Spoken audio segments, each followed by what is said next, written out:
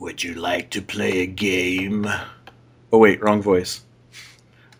Would you like to play a game? That's right, we're talking about technology horror on this episode of Attack of the Killer Podcast. Attention, planet Earth and beyond. Stay tuned for Attack of the Killer Podcast. Attack of the Killer Podcast. Attack of the Killer Podcast. Attack of the Killer Podcast. Yay. So, did you guys get That was a robot? What was my, that? my War Games? That was my War Games reference. Oh. That was special. Whatever. So, welcome to another episode of Attack of the Killer Podcast. Screw you guys. That took me a whole 5 seconds to write that intro. Damn it. Go back and work on it. So welcome to another episode of Attack of the Killer Podcast. I am your host, Insane Mike. And this episode we're talking about technology horror. Computers gone wrong. That's the little subtitle. I just came up with that. Would you like it? Oh, I see what you did there. We got all kinds of cool stuff to talk about tonight on this episode. So before we get into any of it, I gotta introduce you to my peeps, the podcast crew. First up, she's got a nice looking set of Twitter accounts. Terry Turford, everybody. Thanks, I think. Hi, everybody. We'll give you the Surprise number of every employees time. so you can turn them in. Just talking about her Twitter. Mike. What? Children might be listening. He's next I up. hope He not. still thinks spam is mystery meat, and trolls are little plastic dolls with fuzzy hair. Brian Parker. Oh, the most truthful intro yet. Oh, man. If you think that one was truthful, according to the government, his most common search words are nipple, watermelons, toy poodles, and other uses for latex. And Gary Coleman, John Stalter, everybody. Oh, man. Yeah, that's actually accurate. Sorry. I'm on a few. Okay, next up, he gives a whole new meaning to the phrase "not enough RAM." Jason Bollinger. Hey. It's not the size of the RAM. It's the amount of the... Hi. And lastly, the star of the new Ghostbusters movie, Sam Hayes, everybody. Woo! How you doing, folks? No autographs, please. Sam was in Ghostbusters. Sam was in Ghostbusters, and we're going to talk about it. So great. So let's get into some killer news. Now it's time for Killer News. Ripped straight from the headlines on Attack of the Killer Podcast. Okay, so killer news. Okay, I'll save the best for last. So I got a few other things here. Stranger Things, a new show on Netflix.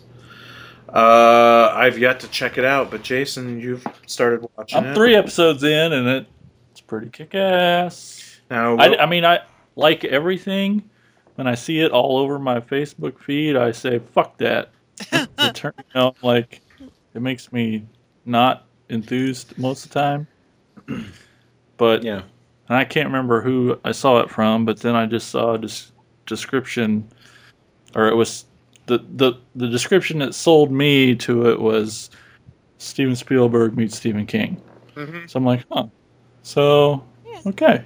So I sat down and pretty good so far. It's good. I've seen the whole thing. Oh, yeah. Oh, snap. You shut your I mouth. powered right through it. I ran out of time. I wanted to keep going. Yeah, I did the first 5 episodes last night. It is fantastic. Nice. They even used the Stephen King font in the credits. That's Yeah. They do. Interesting. I watched the first 2 episodes, and I really enjoy it so far. It's a good use of everything. Like nostalgia, like the posters that they have on walls, the music they use. Yeah, the And- scores. Yeah, I want somebody to release the soundtrack. I don't care if it's a digital release, CD release, or vinyl release. I want it. It's so good. Mm-hmm. Cool. Yeah, so that's gonna go in my queue, I guess. Yeah, you should watch that. it. I'm all out of shows to watch right now, so I should probably watch that one. Yeah. Yeah. Okay, next up in the news that they released picture of Pennywise for the upcoming It remake. Did we all get a chance to see that pic? Yeah. No. Yeah. Thoughts? Looks like a It's a clown. Yeah. Yeah. It's a clown. A scary clown. Pretty generic. Yeah, it's hard to tell much of anything yet. But I guess Bill It's Skarsgård. not like Tim Curry's Pennywise was like anything.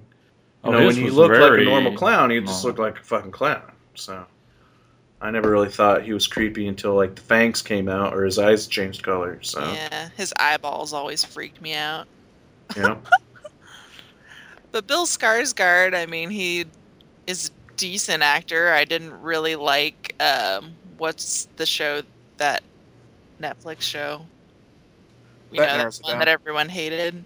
The horror one. Hemlock Fuck. Grove. Yes, Oh, Hemlock that Grove. one. Yeah, I heard that was shite. I watched the first season and it was and he's like one of the main guys in it, but Mm. we'll give him a shot. I never did watch that, but I did see the video of Famke Janssen singing a Torch song version of Rocky Erickson's "Creature with the Atom Brain" on YouTube, and that clip makes me extremely happy. And I've heard the rest of the show's garbage, so I'm just going to go with that as Hemlock Grove in my brain right there. Is that 2-minute clip of, yeah.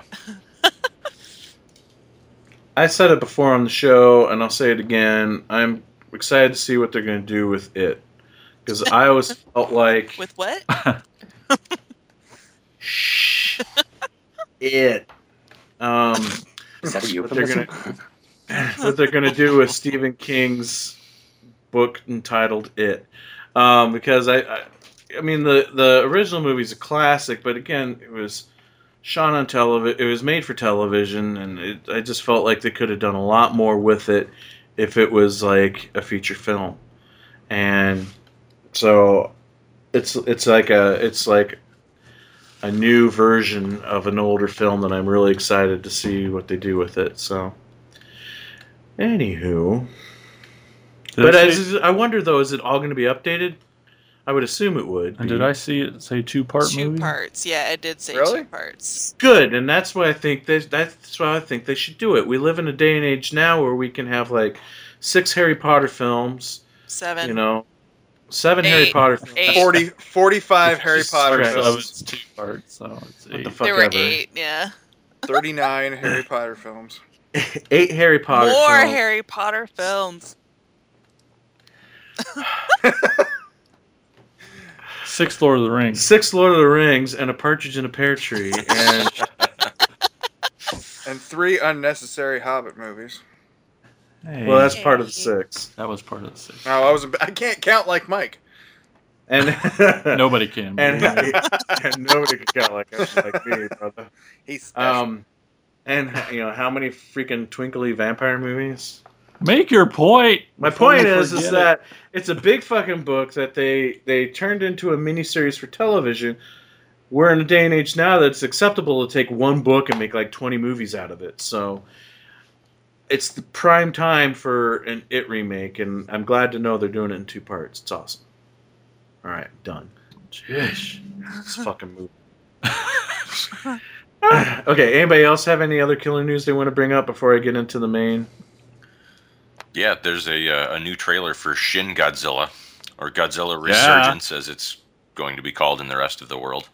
And Toho has announced that it, like some of the worldwide stuff, it's going to like Thailand and Italy and all these places. So they're kind of hinting, and they said North America. So hopefully that doesn't just mean Canada. So we might still be getting it here. And for those of you who haven't seen it, think I'm going completely off the rails here. This is very much horror Godzilla. If you've seen Oh, the he design looks- of him, he looks Yeah. like a radiation scarred, terrifying mutant with exposed muscle, and his skin's all melting off, and you can see the heat glowing through him from within, and his head is all gnarly and his teeth sticking out everywhere. And the trailers, Hands even. yeah, I mean, then the trailers have this eerie coral music, like people singing, just singing tones without not words. But yeah, it looks just like if you had a nightmare about Godzilla one night after eating some bad Chinese food, this is what it would look like. Now, there was a teaser trailer like a couple months ago, but of like people running in the streets. Is that for this same movie? Yeah, that little teaser they put out was it was during shooting of the movie. Of just like, here's some. It was just like somebody had a camera running through the crowd of extras as they were running and screaming. But there are 2 full trailers out now. It gives nothing away of the plot. There's no dialogue in these trailers. It's just this eerie music, scenes of people looking very serious and scared, and then Godzilla just wading through build. And this is the biggest Godzilla has ever been. He's 118 meters tall. So like, I don't know what that exactly translates to, but I mean, it's close to 400 feet tall. He's gigantic, and he just towers over everything. And the suit is built to look like it's shot from the ground up a lot, so it makes him look even bigger. And there's all kinds of weird camera angles and stuff in the trailer that kind of give you vertigo when you watch it, to give you the sense of how big he is. And yeah, it looks amazing. Speaking of giant monsters, has anyone seen the images from the new Kong movie, the Skull Island or whatever? I didn't know they had anything. There was a teaser image, saw a pic, yeah, and it had it has Tom Hiddleston in it and Brie Larson, and they're like standing in front of the skull of Kong, and it's like the most massive skull ever. Looks awesome. Really? Ooh. Yeah, Legendary is setting up their like this has nothing to do with Jackson's Kong. This is a completely different thing. Right. And Legendary is making him bigger in this movie to set up their King Kong versus Godzilla in 2020. Oh shit! Yeah. Now would this be?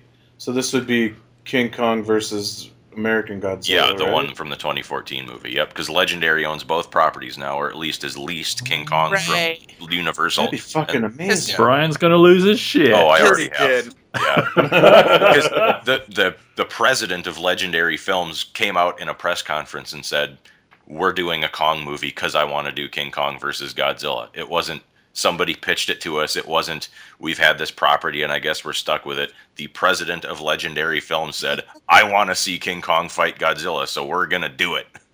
Oh, That man, is that's Brian's fucking wet dream amazing. right there. Yeah. Because after Kong Skull Island, there's going to be another new Godzilla movie, right? And then 2020 is going to be them facing off.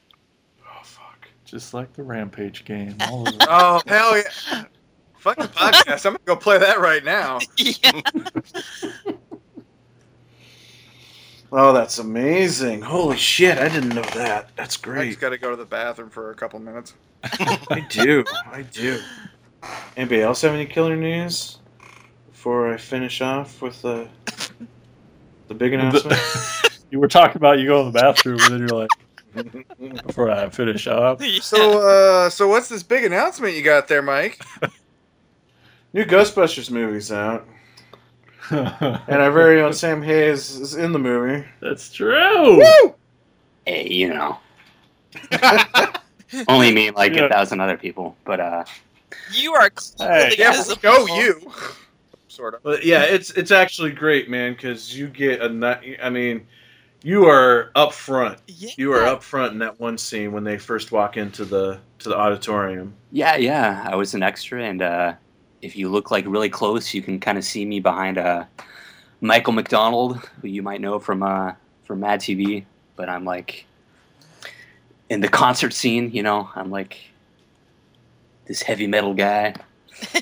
But You are. yeah, it kind of sucks because like they cut a lot of that scene, but I just got confirmation though that they're gonna have like an extended version on the DVD for sure. So Nice. that'll be cool. So here's why I want to talk about it. I like to think of this show. Sometimes we talk about our filmmaking endeavors as our company Prescribed Films and the movies we make, and so sometimes we like to kind of give a little inside film education as far as no budget filmmaking goes, and kind of talk about that. So I think this is kind of a cool look that no one has ever really gotten into before. on the process of being like an extra for a film. So, how did that come about for you? You know what? It's kind of interesting. I just a friend of mine on Facebook, they like shared some article, and like I guess they were looking for extras locally, you know. So it was just some like random thing, and I just like sent in a little email and like a picture, and I didn't really have any expectation of being cast as an extra. I just kind of submitted it as a goof, but like they called me the following Monday and said, "Hey, you can come on down and be an extra in the movie." And I was like, "Oh wow!" So, but yeah, I mean, I don't want to talk about it too much. There's so much I could talk about, but yeah, basically, I just went in as a extra for this one scene. Initially, it was just going to be like 3 days, and then 3 days kind of turned into like 6 days.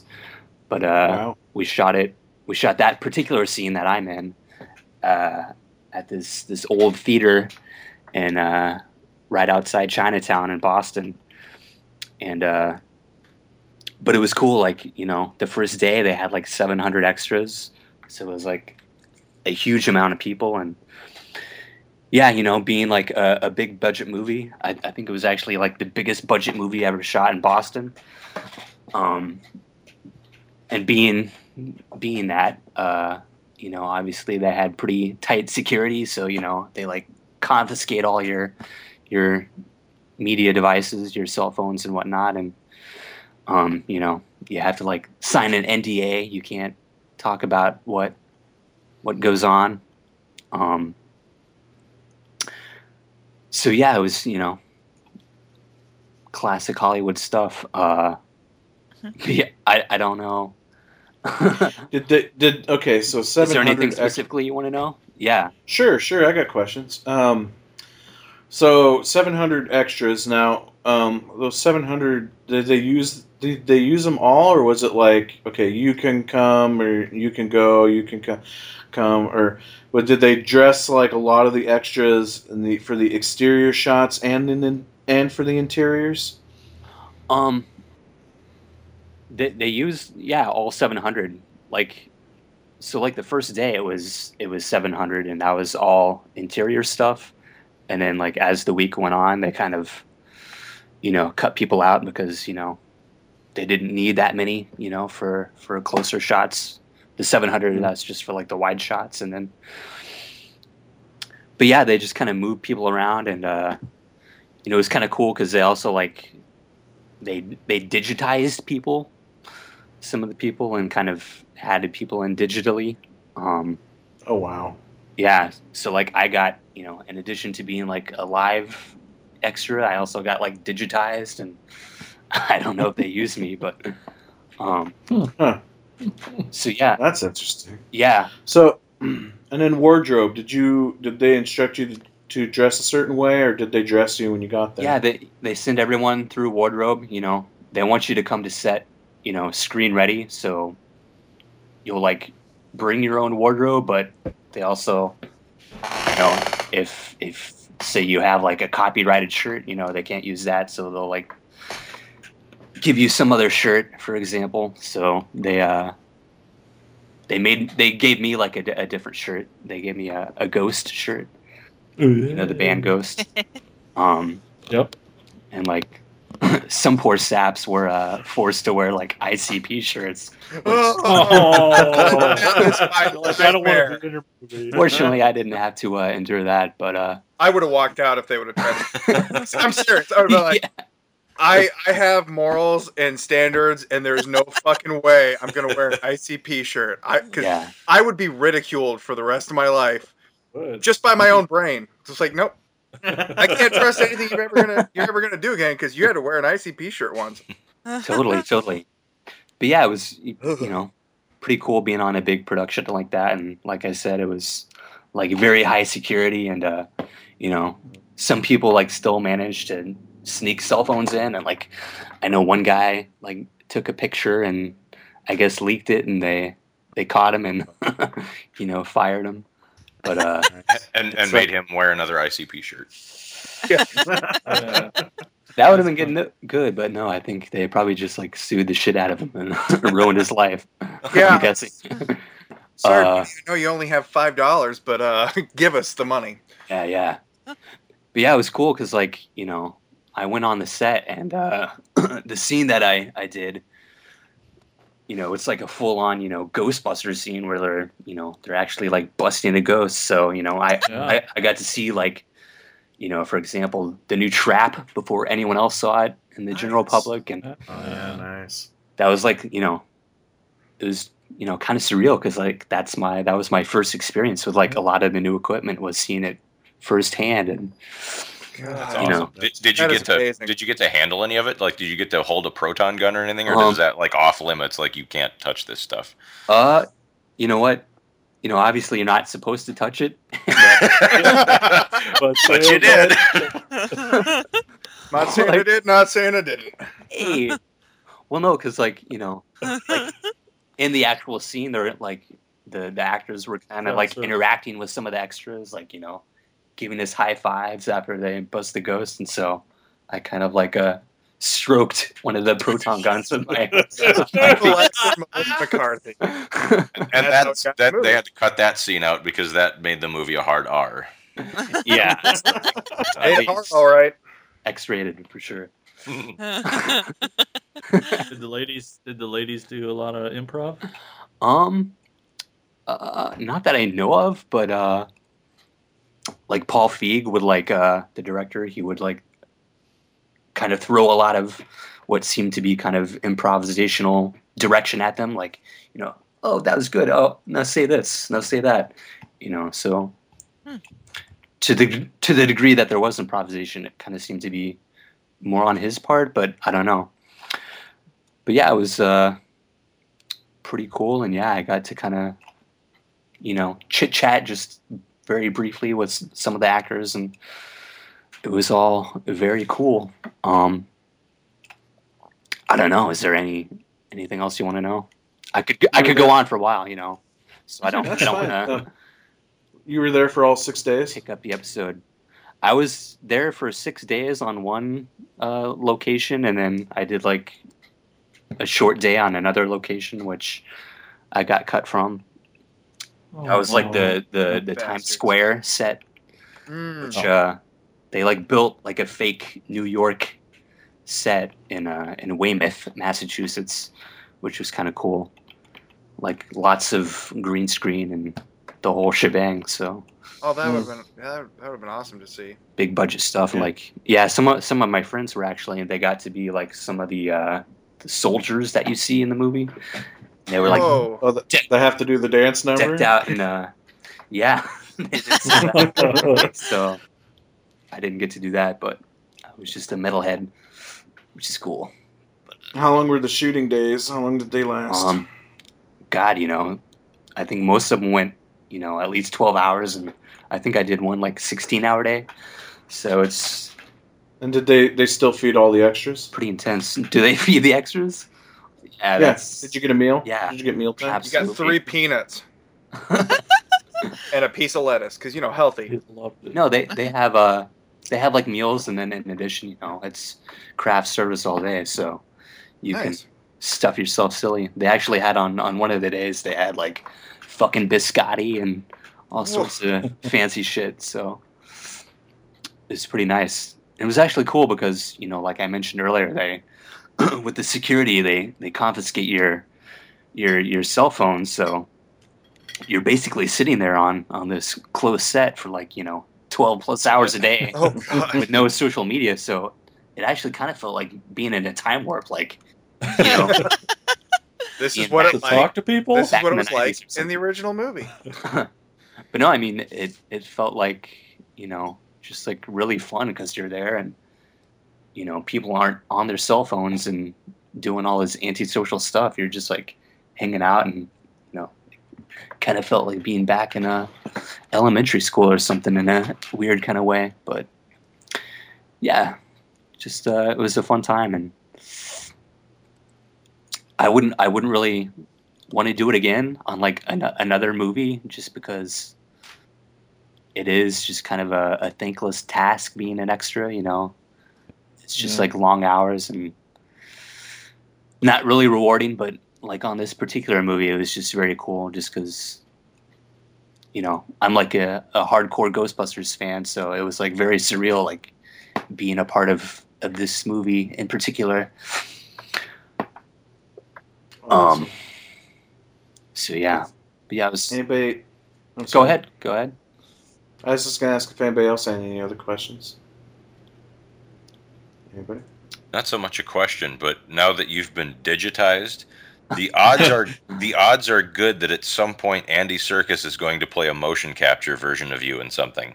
That would be Or I can't wait to see Sam in other movies now. Yeah. That he wasn't even there for. Yeah, they just like digitized me in like a 2D kind of static form though, so I'm not sure. Andy Serkis can pull off anything, yeah. guys. Yeah. He's awesome. Yeah, I've actually been told that I kind of look like Andy Serkis. Yeah, a little. Yeah. Oh, one of the other funny things I'm reading here, I actually wrote like kind of a diary while I was on set, just like, Cool. taking notes of shit. But like on one of the days, like some guy, I guess apparently, allegedly, some guy was like on acid the whole time, Oh Jesus. Oh God. running around set, and like, Oh, that's awesome. and then like some other chick, like when we were doing the concert stuff when they were filming, she like flashed her tits at the camera, and What? Oh, that's great. like. Uh, Oh my It's like, God. what are you doing? So yeah, there's a lot of crazy people that manage to get on set. Obviously, Not an Dealing with that many intense people. screening process. it's yeah, apparently not. But yeah, it was really cool. And yeah, I got to see a lot of stunts and whatnot. They had like lots of like wire work and people flying, crashing through like giant PA speakers and air cannons, and they actually for the ghost in the scene, because it was all CGI, they had to have like a kind of not like they had a drone essentially. They had like a drone and they put like LED lights on it to kind of mimic the ghost, and it was like flying around this giant theater. So that was kind of cool. But yeah, I'm really ranting here, and I don't want to take up the whole episode talking about Ghostbusters. It's better Maybe we than should the episode. get on to technological horror movies, but Oh yeah, we got an That's- episode to do. Oh, yeah. That's right. absolutely. I don't know. Ghostbusters was pretty damn interesting. So Yeah, it was. I thought it was an interesting movie. You know, obviously not as good as the originals, but I thought it was pretty fun for what it was. Hell Yeah. yeah. That was I'll hilarious. see it eventually. Meant to go this weekend. Too busy shopping. Well, Yeah. that and I got sick from Zombie Burger, so Oh, no. yeah, they're not getting my money again. Damn it. Right? Yeah, the place was a joke anyway, but that's a whole other rant. That's for after the That's show. bonus material right there. All right. Well, one more bit of news before we get into the topic. John, do you want to take it away? Well, so there's this guy I know that's been. You got this crush on? Yeah, I think he's a dreamboat, actually. I think he's an asshole. Well, that's because you know him personally. We decided to make Brian a full-time member. And I'm so sorry to all of the listeners. I'm personally happy to have him on here because I'm not gonna joke about this. He's my partner in crime. He's one of my best friends on the entire planet, and I'm glad that I get to do this with him because he lives a couple hours away, so I never get to see him in person. So I'm glad you're with us, Brian. Me too, Love man. you, All, buddy. all joking aside, I love you too, and thank you to all of you for inviting me in with open arms. It's been a great experience, and I'm really looking forward to the rest of the show. Now, where's my hand job? Hey. My arm's not that long. You just said we live 2 hours apart. I'll drive 2 hours. Anyway, Welcome aboard, Brian. Thank you. It's awesome to have you.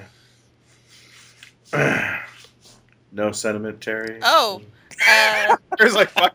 She was quietly reflecting on the yeah, no, awesomeness I'm of it. super excited for sure. I love listening to Brian's voice.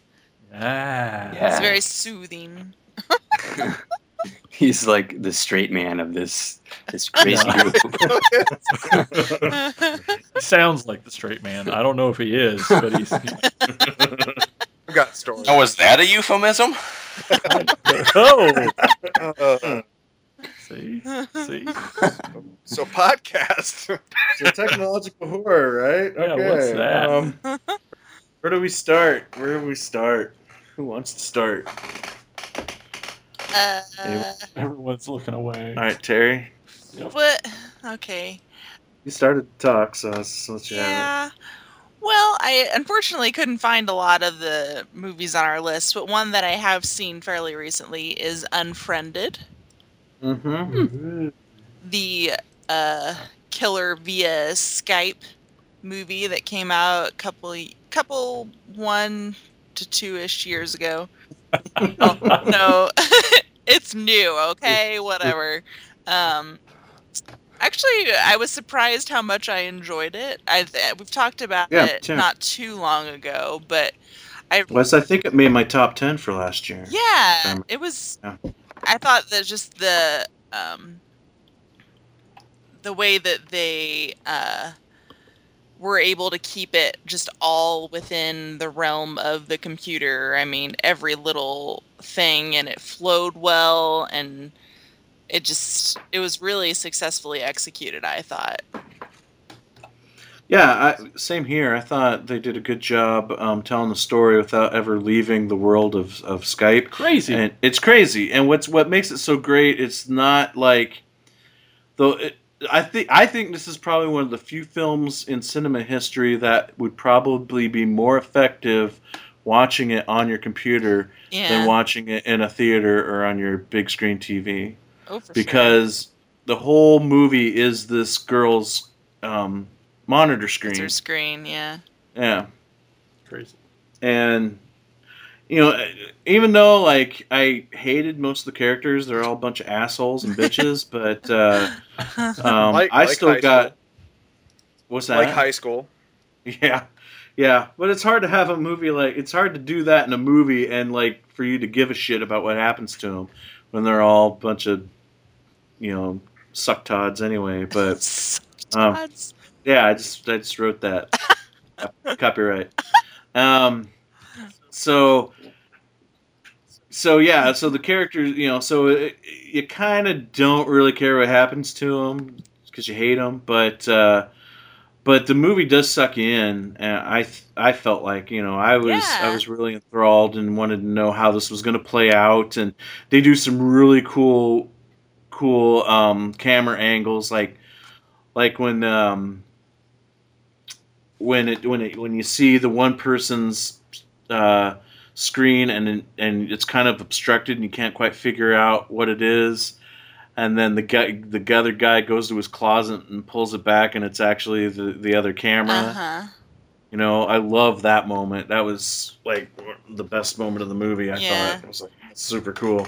So yeah, it was really well done. And I was trying to remember, I mean, they were being haunted by the spirit of the dead friend, a friend who killed herself, right? Yeah, she killed herself because these assholes videotaped her when she was passed out drunk. drunk and shit her pants. Okay. Yeah. Oh, Oh, I that's thought it? that's what this movie was, but And then they put it online, so Yeah. she was simulated and killed herself. And... That's just another Saturday night. so it's it's a lot about like cyberbullying and stuff like that. It says that the original title was supposed to be Cybernatural. Wow. I like that. Cybernatural. It's, Oh, No. No. we'll stick with Unfriended. For sure. Yeah. Yeah, they made a wise choice there. Jason, did you ever get around to watching it? no, Oh, I was too scared. I mean, it looks like it was successful. That's not true. I just couldn't believe. Well, no. No. You just couldn't believe a whole movie you could watch a whole movie just based on. I thought that was watching Skype. super cool. I think I saw you watching it, and I couldn't. I like when I got it. I like kind of skimmed through it just to make sure I got the full copy, you know. And I just like the thing never stopped being on the computer screen. I'm like, is this the whole fucking movie? I couldn't believe it. Yeah. But mainly I didn't watch it because high school girls suck. And It's why true, do I well, want to bother? They turn you down It's every true. time. Right. Uh. And There is no redeemable characters in this movie, really. so why fucking waste my time with stupid girls? But it's still really cool the way they execute it. I mean, even not, it's not all completely within Skype. There are other programs that pop up, and there's like chat conversations, and I thought it was pretty well done. It was an amazing device used to tell the story. You know, That part I respect. they did an Awesome. incredible job using the world of computers, literally within the world of computers, to tell their story. So, yeah, Unfriended. Alrighty. Anyone else seen it? No. I heard it was good, though. Yeah. Yes. Surprisingly, really good. Well, it's one of those movies that's so unique. Yeah. Probably can't do anything like it. There was another movie that I watched called The Den that was pretty much all through somebody's computer screen, but that was more of a website kind of thing. It was on Netflix, but I don't remember much about it, so obviously not that memorable.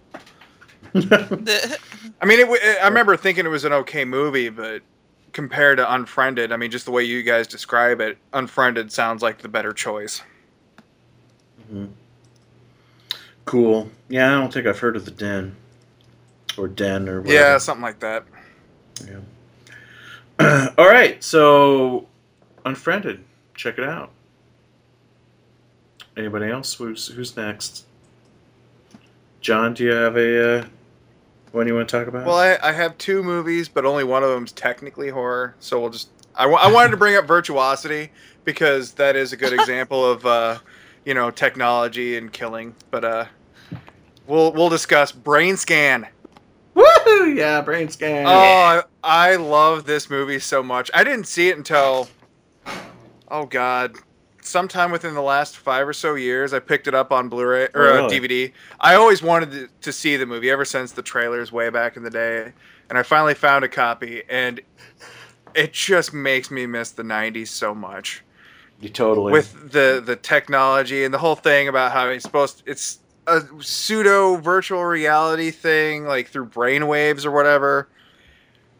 But the look of was it the Trickster or whatever the hell? Trickster, Yeah, yeah. just his look, the music, just the technology. Is how his phone is through his computer, and he's got like Igor on there, and Yeah. Yeah. Yeah, his, oh my god, it's just so ridiculous and awesome. takes the phone off the hook, and the girl next door tries calling him, and instead of a busy signal, she gets, Master is busy. Yeah. Master Like, is busy. Oh, Master is busy. it's It's- things like yeah. that just... Well, and what's crazy is he's got a widescreen TV or computer monitor. Nobody had that in 94. I mean, yeah, they existed, obviously, but he had that? Like, what the fuck? I mean, it wasn't even utilized by anything.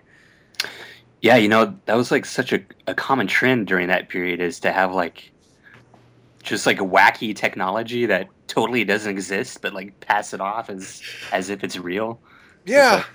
Like people back then weren't, as computer literate, obviously, as they are now. So you could just put like crazy shit in there, and it kind of spans genres too. You watch Yeah. like a crime show and they'll have like some crazy computer software that can like enhance, make really shitty, 2 megapixel pictures into like HD. Yeah. It's just really retarded. And people eat it up. Yeah. It's... But yeah, it It's- kind of reminded me of like on Clarissa Explains It All. Like Ferguson had all that crazy computer Yeah. stuff. That's what it reminds me of.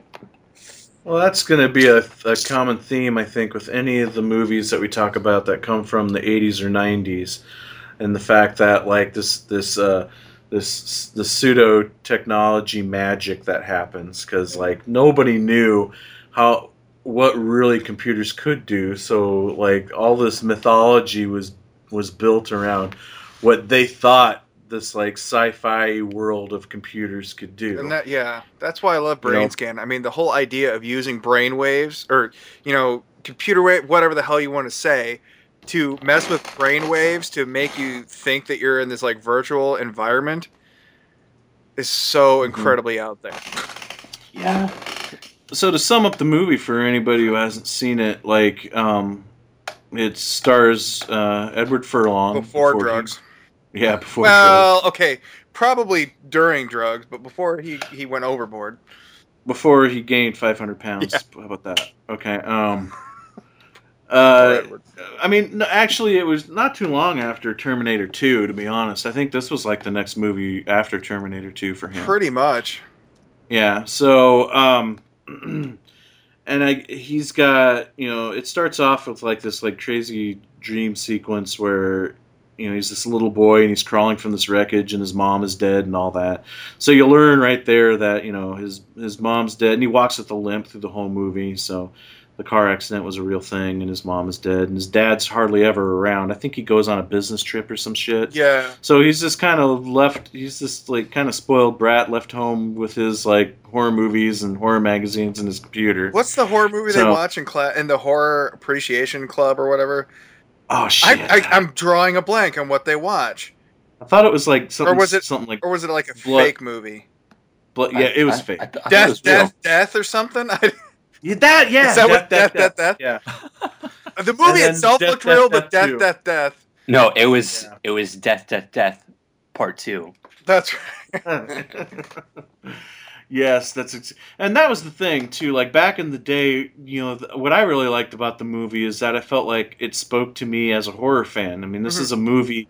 This is a movie about a horror fan, so I felt like this is a movie about us. Hey, and they really know what they're talking about. But it's all made up shit, other than the Fangoria magazine references, because he's got a stack of Fangos, and what happens is he sees an ad in the back of Fango advertising this. Was that the name of the game too? Brain Scan? Yeah. Yeah. Okay, it's advertising this computer game Brain Scan as being the most terrifying, realistic computer game ever. So he's like, he kind of scoffs at that, and he orders it, and it comes in sections. Like you get episodic kind of thing. Yeah. Which is crazy because now episodic content like games are the thing. Yeah. Exactly. So he plays the first game, and basically, it starts off all POV, and you have this guy telling him where to go, voiceover, which we learn later is the trickster, and then he kind of blacks out, and then like the trickster shows up, telling him it all really happened, and like I guess when he killed the person in the game, he took a souvenir like the foot or something, cut off a foot, opens his dresser drawer, and there's the foot. And so like the next disc he has to play, because the trickster tells him that he left evidence linking him to the crime at the crime scene. So disc 2 is going back and getting the evidence, and then there was a witness. So the next disc is about taking care of the witness, and just how he just completely keeps falling down the rabbit hole of more and more death and mayhem as he's trying to cover up the original crime. So, so yeah, I've always really loved the movie. I got to see it in the theater. Oh, nice. Oh, yeah. Jelly. Yeah, exactly. And the thing is, though, I was talking about how I felt like this was a movie written for horror fans, but again, like all the horror stuff was, all made up. It's like if that movie was made today, there'd be real references. Like nowadays, when you get those kind of movies that have nerd culture in it, the nerd culture is real. Yeah. There's real references to that stuff, and it's not phony made up. But it's kind of stuff. I don't know. I kind of like the made up part. I mean, I don't know. It kind of makes it fun. Like at the time, because with internet not being what it is now. I mean, obviously it existed at the time, but people would see that movie and go, "Well, fuck, is Death a real movie?" And then people will be like, well, I want to find out. But then they, might find out about other movies, that are, just as violent or something like that. You know what I mean? Like, Yeah, sure. it made people want to seek out stuff, I guess. And now, I mean, when there's, oh, look, an Evil Dead 2 poster. Everybody knows what Evil Dead 2 is, It's not so... But it's what not about, obscure. like... I know it's not a horror movie, but what about, like, in Juno, when they have the argument of, like... Argento and... Argento versus Herschel Gordon Lewis, and I'm just like, they're fucking talking about Herschel Gordon Which, don't Lewis get me in this wrong, that like was awesome. A-list picture. Yeah, that's fucking awesome. And like, what's really cool for me is like nobody knows who, no normies know who Herschel Gordon Lewis Yeah. is, and they're showing clips of Wizard of Gore on the TV screen, and I'm just like, ooh, there's got to be somebody out there that discovered Herschel Gordon Lewis thanks Yeah. to the movie Juno. So that's where I like the real references, because I get giddy and I'm like, oh my god, Herschel Gordon Lewis. And then on the other spectrum, it's like that's a great introduction for somebody. You can in a weird way, you could, because of the different, times and how the internet worked, you could in a way get both, introductions in a way. I mean, Yeah, obviously now it's like, oh, is Herschel Gordon Lewis, real? Yep, okay, let's seek out his stuff. But oh fuck, his shit is real. Holy cow! dear God, this exists. This is crap. Like you've seen Serial Mom, right? Oh yeah. How her son, I'm blanking on his name, but played by Matthew Lillard, is so obsessed with horror movies, and they're sitting there watching, I think it's a Herschel Gordon Lewis movie. It was Blood Feast. Yeah, and he was pulling but out it's the stuff like that girl's now. tongue. Obviously, because John Waters the way he is, he's like, I'm using the real shit. Well, But you he's still also find out been about these notably, yeah. Well, he's also notably a very big Herschel Gordon Yeah. Lewis fan. He always has been. I think any way you can get somebody's interest or like grab somebody's interest in these underground movies, whether they're real or not, I think it's a good thing. Well, take like Quentin Tarantino for example. I didn't know Sonny Chiba was a real thing until after I saw True Romance. I thought it was all made up. Oh, really? Until I found a copy of Street Fighter on VHS in some bargain bin somewhere. Oh. And I'm like, holy shit, Sonny Chiba is a real thing. I thought it was just like some made up thing, Bruce Lee Sounds like knockoff it, thing. yeah. Yeah. And then I discovered the whole world of Sonny Chiba, and that was all thanks to Quentin. Yeah. So. He's I mean, a lot of people give that man some hate, but he's done a lot for Hate. cinema. We know. Yeah. Hey, Yeah, like, What? What did you say? like rip it off. Oh, whatever. but I know a lot of people that discovered Christina Lindbergh because of Quentin Tarantino. Of course, still a lot of people don't know who she is, but anytime my favorite woman can get some love, I'm all about it. That's right. I got a story about that later. Anyway, it ties into Insane's pick, so I gotta say that. Ooh, fancy. Okay. Anyway, so Brain Scan, it's definitely a lot of fun. It's I mean, so worth buying if you can find it. Yeah. Trickster taking that raw chicken and Oh. squirting it with mustard and then eating it. Yeah. And him dancing around, like jumping around on the bed and bouncing off of shit, listening to Primus is so fucking cool. Yeah. I don't know what it is about that scene, but it just cracks me up, kind of makes me feel nostalgic, just makes me want to break It's shit. cool. Now, it is a little obvious that this was also during the heyday of Freddy Krueger. I mean, Trickster kind of comes off as like, okay, we need a wisecracking monster Yeah. for our movie. So. But the movie also gives you that thing. Not that I'm not really giving too much away, but is he real? Is this all in the kid's head? yeah. Is he actually killing people and just in his brain he's disguising it as a video game? I mean, there's a lot of ways you could nitpick this movie, but it's just just sit Yeah. back and have a lot of fun with it. Really, it's just a great flick. Absolutely. Yeah, I thought it was really suspenseful. I just saw it recently, for the first time. But yeah, I was surprised, and man, I forgot how good of an actor Edward Furlong is too. Or Yeah. was. Yeah. He could actually do stuff. Yeah. And then he Yeah. made the Yeah. the 4th or 5th or 10th Crow movie that nobody watched. Yeah. Yeah, that might have been the official start of the downfall, right? Yeah. He was already over at that point. He just needed heroin money, so or taco money. I don't know. Looked like he did a lot of drugs, but the tacos kind of got the better of him. Well, you saw the Night of the Demons remake, right? No, I have not. No. I'm Oh, he's willing to see it, but I've heard it's just shit. He is. It's not bad. I gave it. First time I watched it, I turned it off. It's not Um, bad, but I turned it off. Well, no. But then I went back a couple years later and gave it another chance, and it's not bad. But Edward Furlong does not help the movie at all.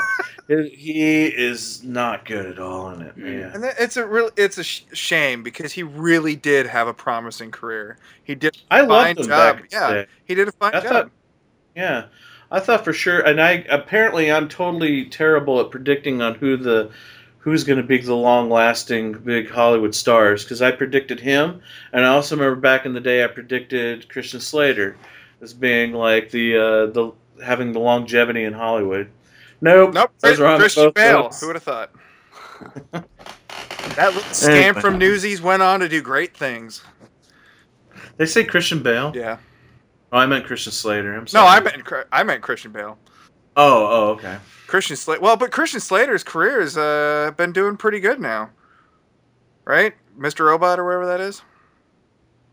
I don't know what I'm talking about now. Well, yeah, but he was in the shitter for quite a long Sure. time, though. Yeah. So, Not as bad as Val Kilmer, but in the shitter. well, At least Val Val Kilmer. Kilmer never had to work for Uwe Boll. exactly. Good See, point, that's good what I'm point. saying. Christian Slater, not only in the Uwe Boll film, but opposite Tara Reid of all people. So. That She's is- a nice Standard- lady, I think, maybe. Probably That not. was like the last movie of his, I think, before he sort of started getting in on the joke, though. Uwe Boll. Yeah. Like, Alone in the Dark is just a glorious pile of shit, but it's so much fun. It doesn't even make any sense. That's why You it's so guys much actually fun. watched an Ubo movie? Oh, yeah. I've seen like 10 minutes of one. Well, no, I watched what's the one with Dave Foley? Postal. Postal. Where That's you- actually a great movie, though. That's but you actually also probably the best see- film. You also see Dave Foley's dick. And as somebody who Oh. grew up watching Kids in the Hall, I always thought he had a vagina. I mean, he always made a better looking woman. So I really was like, oh, he does It's have kind a of hard dick. to tell in Pat. It's kind of hard to tell.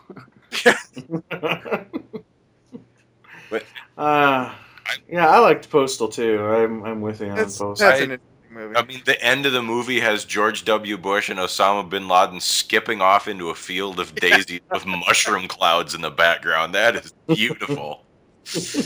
Who knew? Like, Uwe Boll is a terrible filmmaker when he tries to make horror and sci-fi movies, but when he makes comedy, apparently he's actually really funny. Who knew? He's just terrible at everything. Although I highly recommend getting how we were talking earlier about special features and stuff. I highly Yes. getting House. I know where you're going with Get this. House of the Dead, watch the movie, then listen to the commentary track with Uwe Boll, who spends the entire 90 minutes praising the movie and saying how great it is and that it's better than Romero's original trilogy. Oh, He made the Jesus, breaking really? movie, and then listen to the commentary with the original screenwriter who got fired, who spends the entire 90 minutes apologizing for how shitty the movie is. Oh, that's awesome. I thought you were going to talk about the special feature on Postal where they show the boxing matches where he took on all Those the are critics. too. Yeah, that's fun. he's special. And He's the classic. best way to do it, and I understand that it means having to watch House of the Dead 3 times in a row, but that's how I did it. Just get the thing and block out an afternoon and just go, and it's awesome. Oh man, I remember seeing a magazine ad of several years back for a comedy re-edit version of House of the Dead that Uwe Boll did, but I've never been able to find a copy of that it. sounds awesome. Yeah, once the director's in on the joke, it stops being funny, though. Yeah.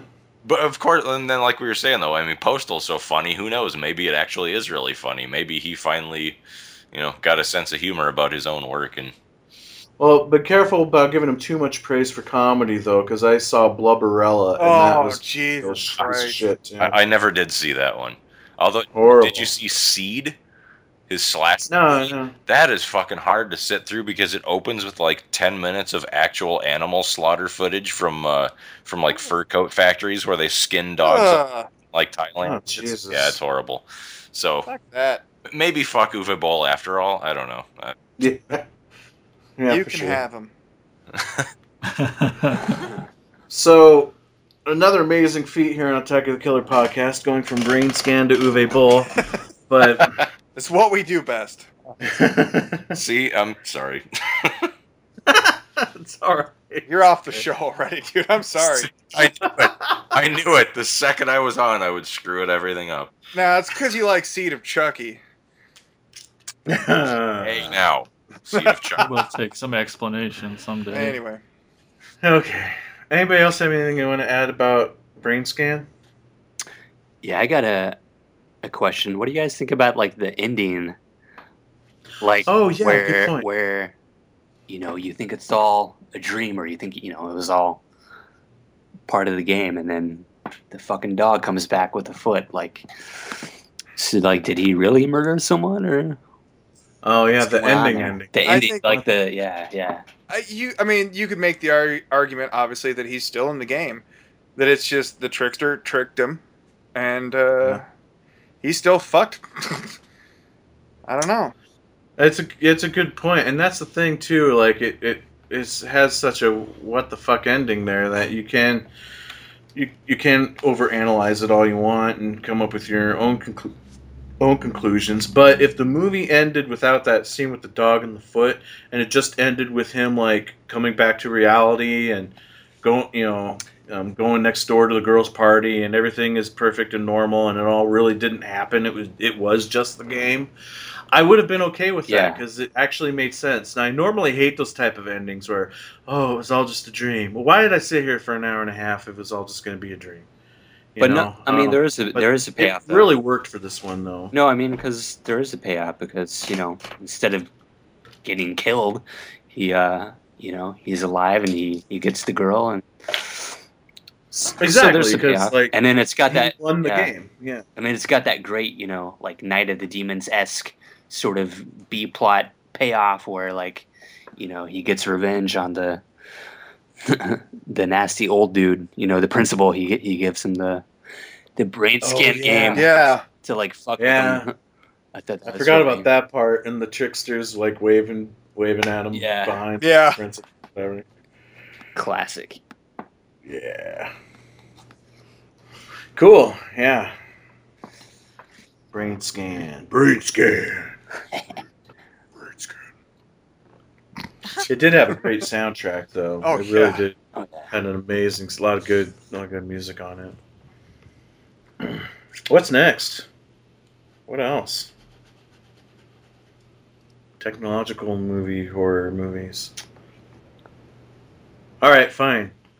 I'll say it. Evil Speak. Evil speak.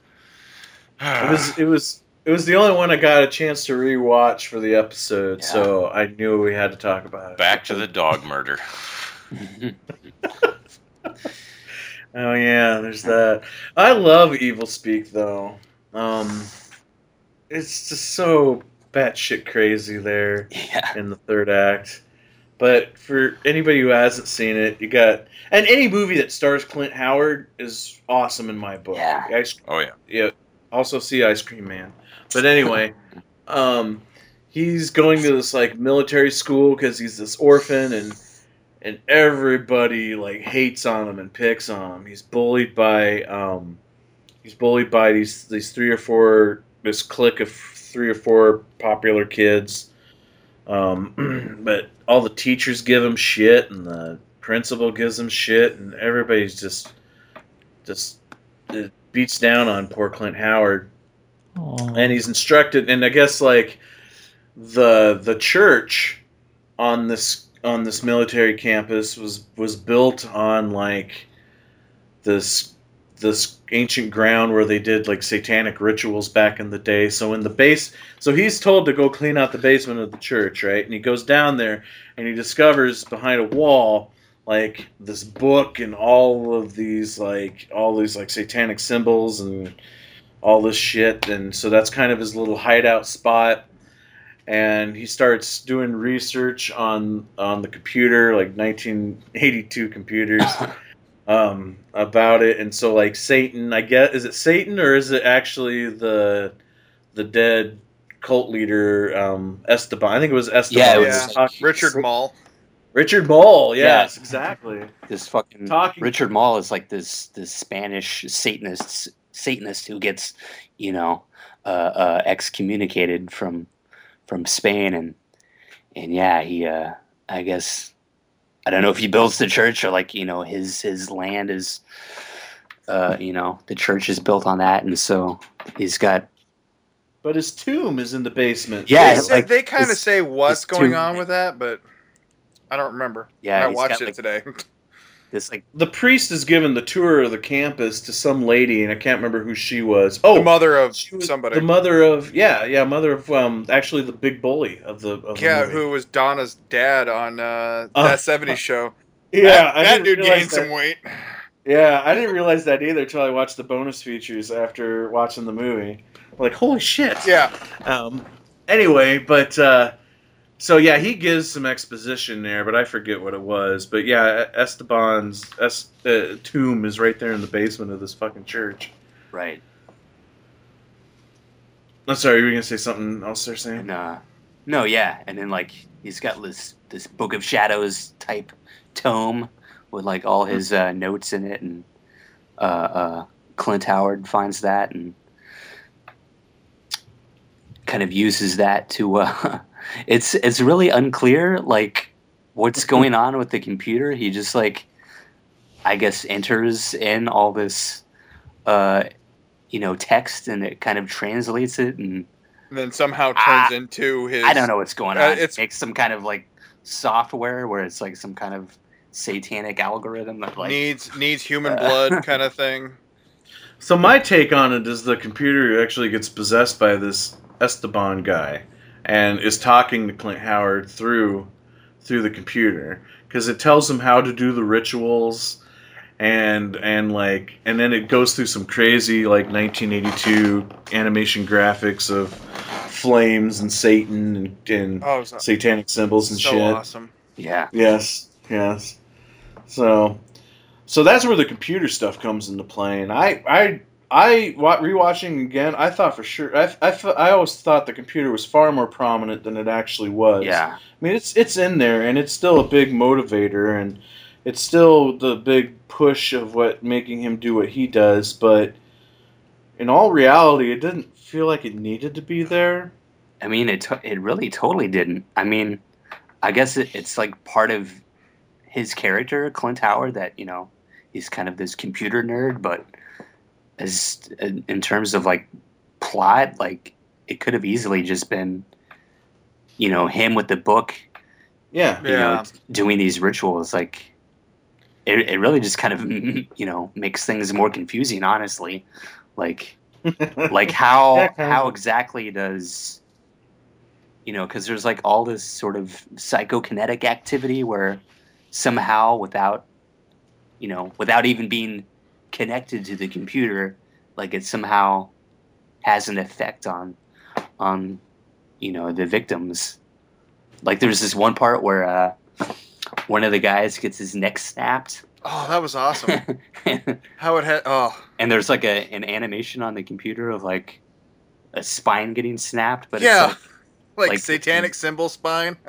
like It was weird, how like- is that happening exactly?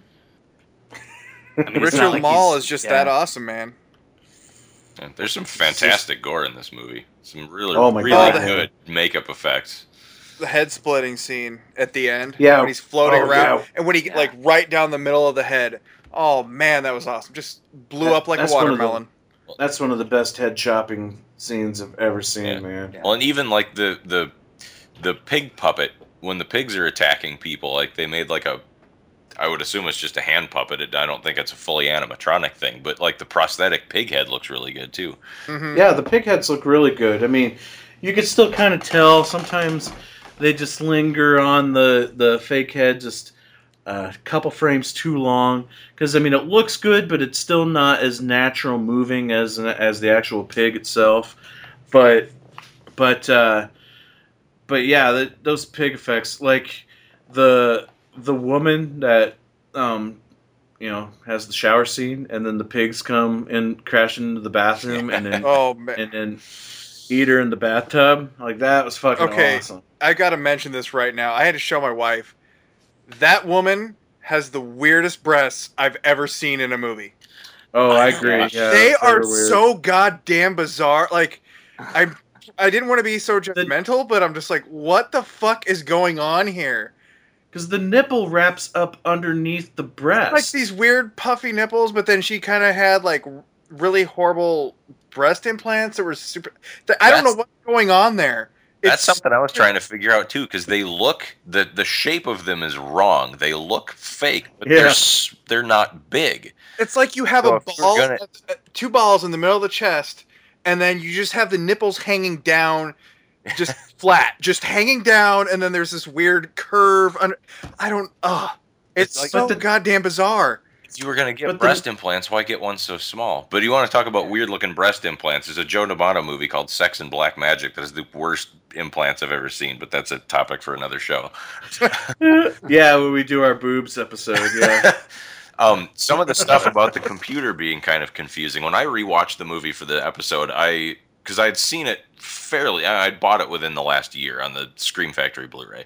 So Yeah, I just got it not so long ago yeah. myself. So when I rewatched it, I decided to do it with the commentary track instead, and I want to nice. say it's the director and the producer, and when they got the script originally, it was just a straight up Carrie knockoff. There was no computer stuff in it, but because they decided to put their spin on it to make it something unique and have a gimmick, like we're going to add these newfangled computers, because nobody really, I mean, computers Yeah. were a thing you got to use at school at the time that movie was made. Like, there was no such thing really as a home computer. And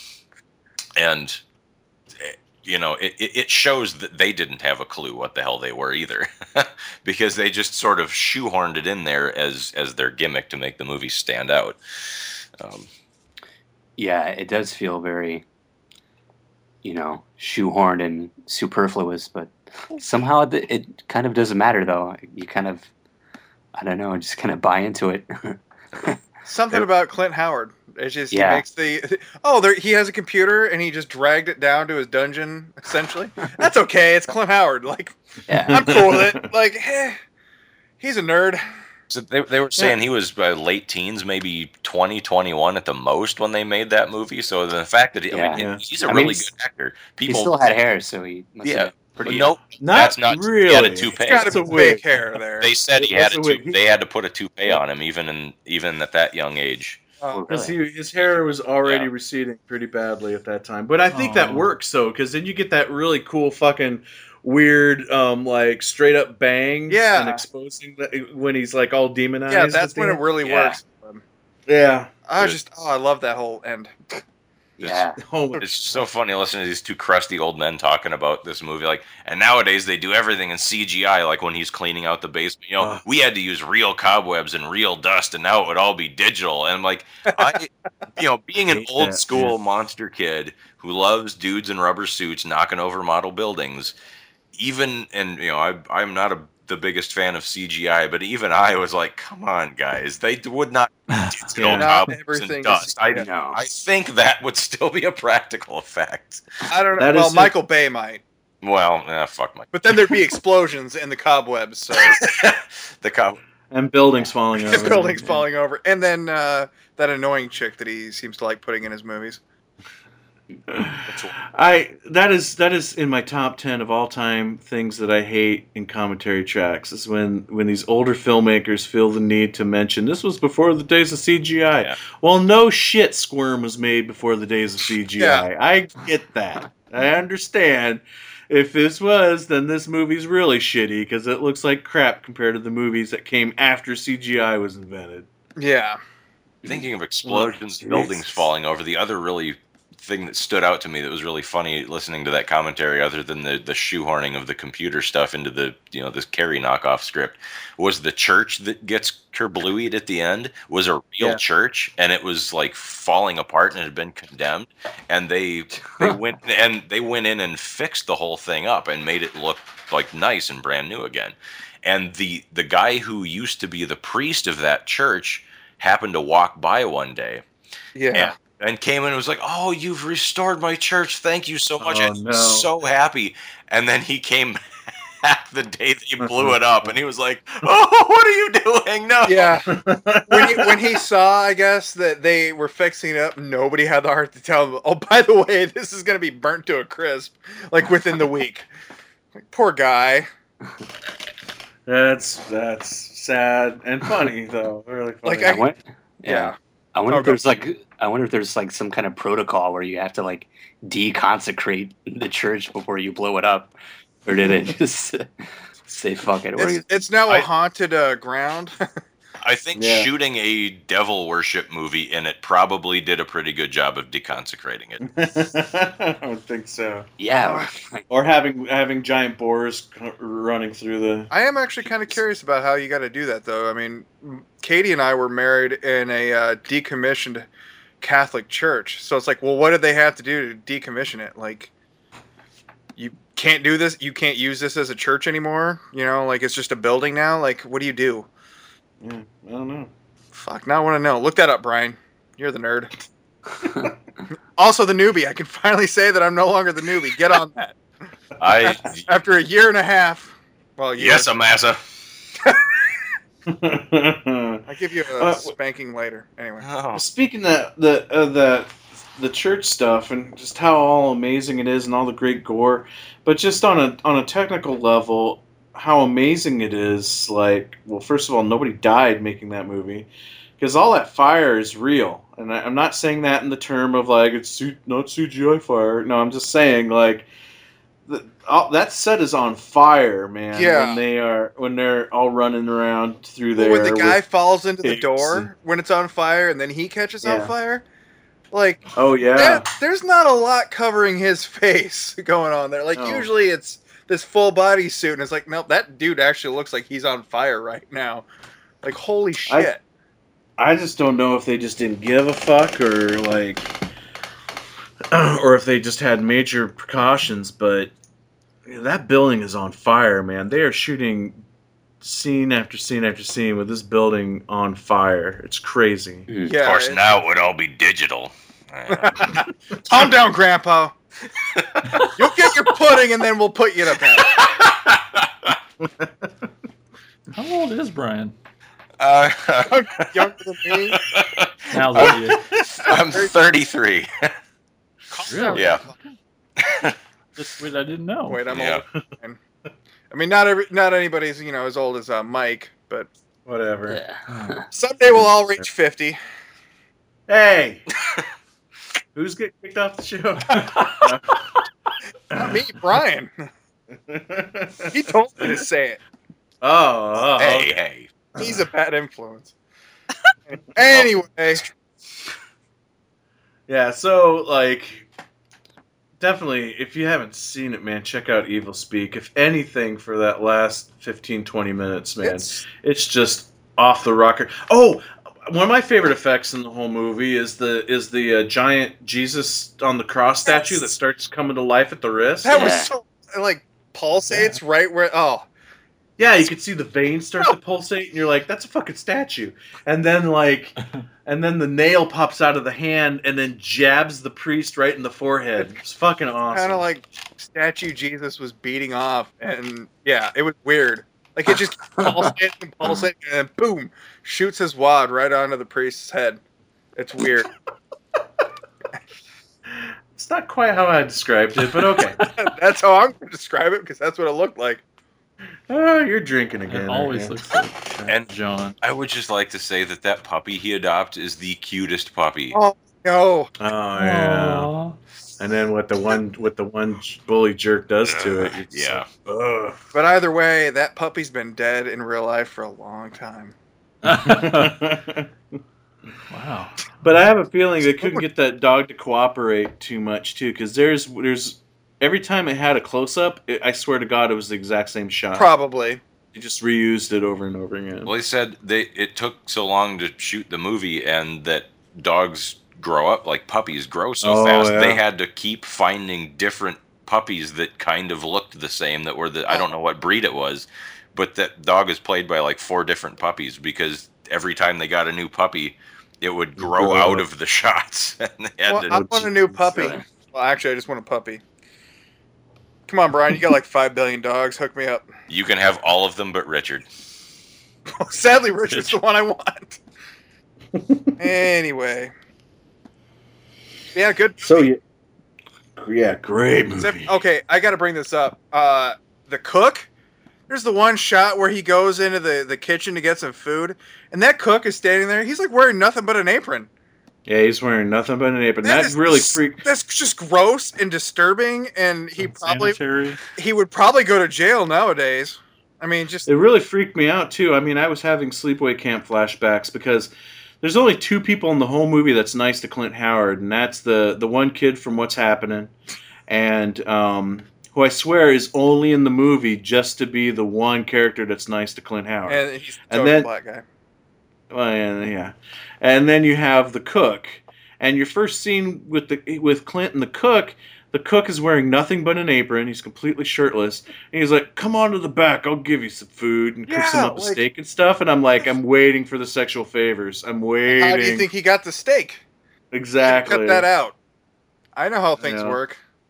I bet. But it just turned out he was just being a nice guy to him. And I'm like, phew, I thought it was going to take such a sour turn, you know? Well, how he gives him the dog. Oh, can I keep him? Yeah, take him. I don't fucking care. I'd let nature run its course, but whatever. Take that dog. Yeah. Jesus, man, you're heartless. Yeah. Oh, yeah. Anyway, good movie. Like, I literally just watched that right before the episode Oh, nice. on YouTube, and I'm like, I need to buy this. I really liked it. Yeah, it's And he great. would if he didn't spend all his money on fucking If they would have had it at half 3 copies of Mad Men. Madman. I've only purchased those over the course of like 5 years. It's all good. Does anybody need a copy of Shockwaves, though? I got 2 of them. Well, I've already got the DVD, so. All right, does anybody need a copy of Toolbox Murderers? Because I got 2 of them. I got 2 of them too, but one of them's a remake. So. Yeah, I still haven't seen that. But anyway. Oh wait, maybe I do have Toolbox on Blu-ray. Oh damn it! Now I gotta go look. Who else got a movie they want to talk about while I go look? Anybody? Any other techno horror? We could talk movies? about Virtuosity. Just because I love that movie. Isn't that with Denzel? Yeah, Denzel and Yeah. one of Russell Crowe's at least earlier films in the U.S. But it's such a fun movie. I mean, not really horror, but I mean, definitely that mid-'90s technology with, virtual reality and, like 500 megabytes of memory. It's like, wow, man, my calculator's got more than that. I really, really enjoyed watching Lawnmower Man when it came out. Yeah, but it's been so long. I don't I even know. I really I was wanted. hoping someone else would go, "Oh, well, fuck yeah, that movie, blah blah blah," and then talk for an hour. Yeah, I really But I wanted remember to loving it. revisit it. Yeah. I even own it, and I was like, I should watch that, and then it just never happened. Fuck, I own both of them. I never did see the second I don't one. think I've seen the second one either. Yeah, I've technically never watched the second one. I mostly bought the 2-pack for the first one, because I remember kind of liking it back in the day. I'm trying to remember who was in the second one. I'm trying to remember who was in the first one. Pierce first one had- Brosnan? Here's Brosnan. Jeff but then Fahey. Jeff Fahey. Jeff Fahey. Jeff Fahey, who was the lawnmower man. Yeah. Yeah. So I'm trying to remember who they replaced him with in the sequel. Yeah. We're all sitting in Yeah. front of computers and nobody's looking. Ah, Fuck that. I like thinking about shit. there's probably a decent chance it didn't hold up, but Yeah. that's probably why none of us have went back to it. Patrick Bergen and Matt Frewer. Matt Frewer. Oh, Matt Frewer. Max Headroom. Yeah, thank you. Oh Yeah. yeah, that's right. I- Okay, I knew it was somebody I would recognize. If I, I like. You have a Max Headroom impression, don't you? Hi, I'm Max Headroom.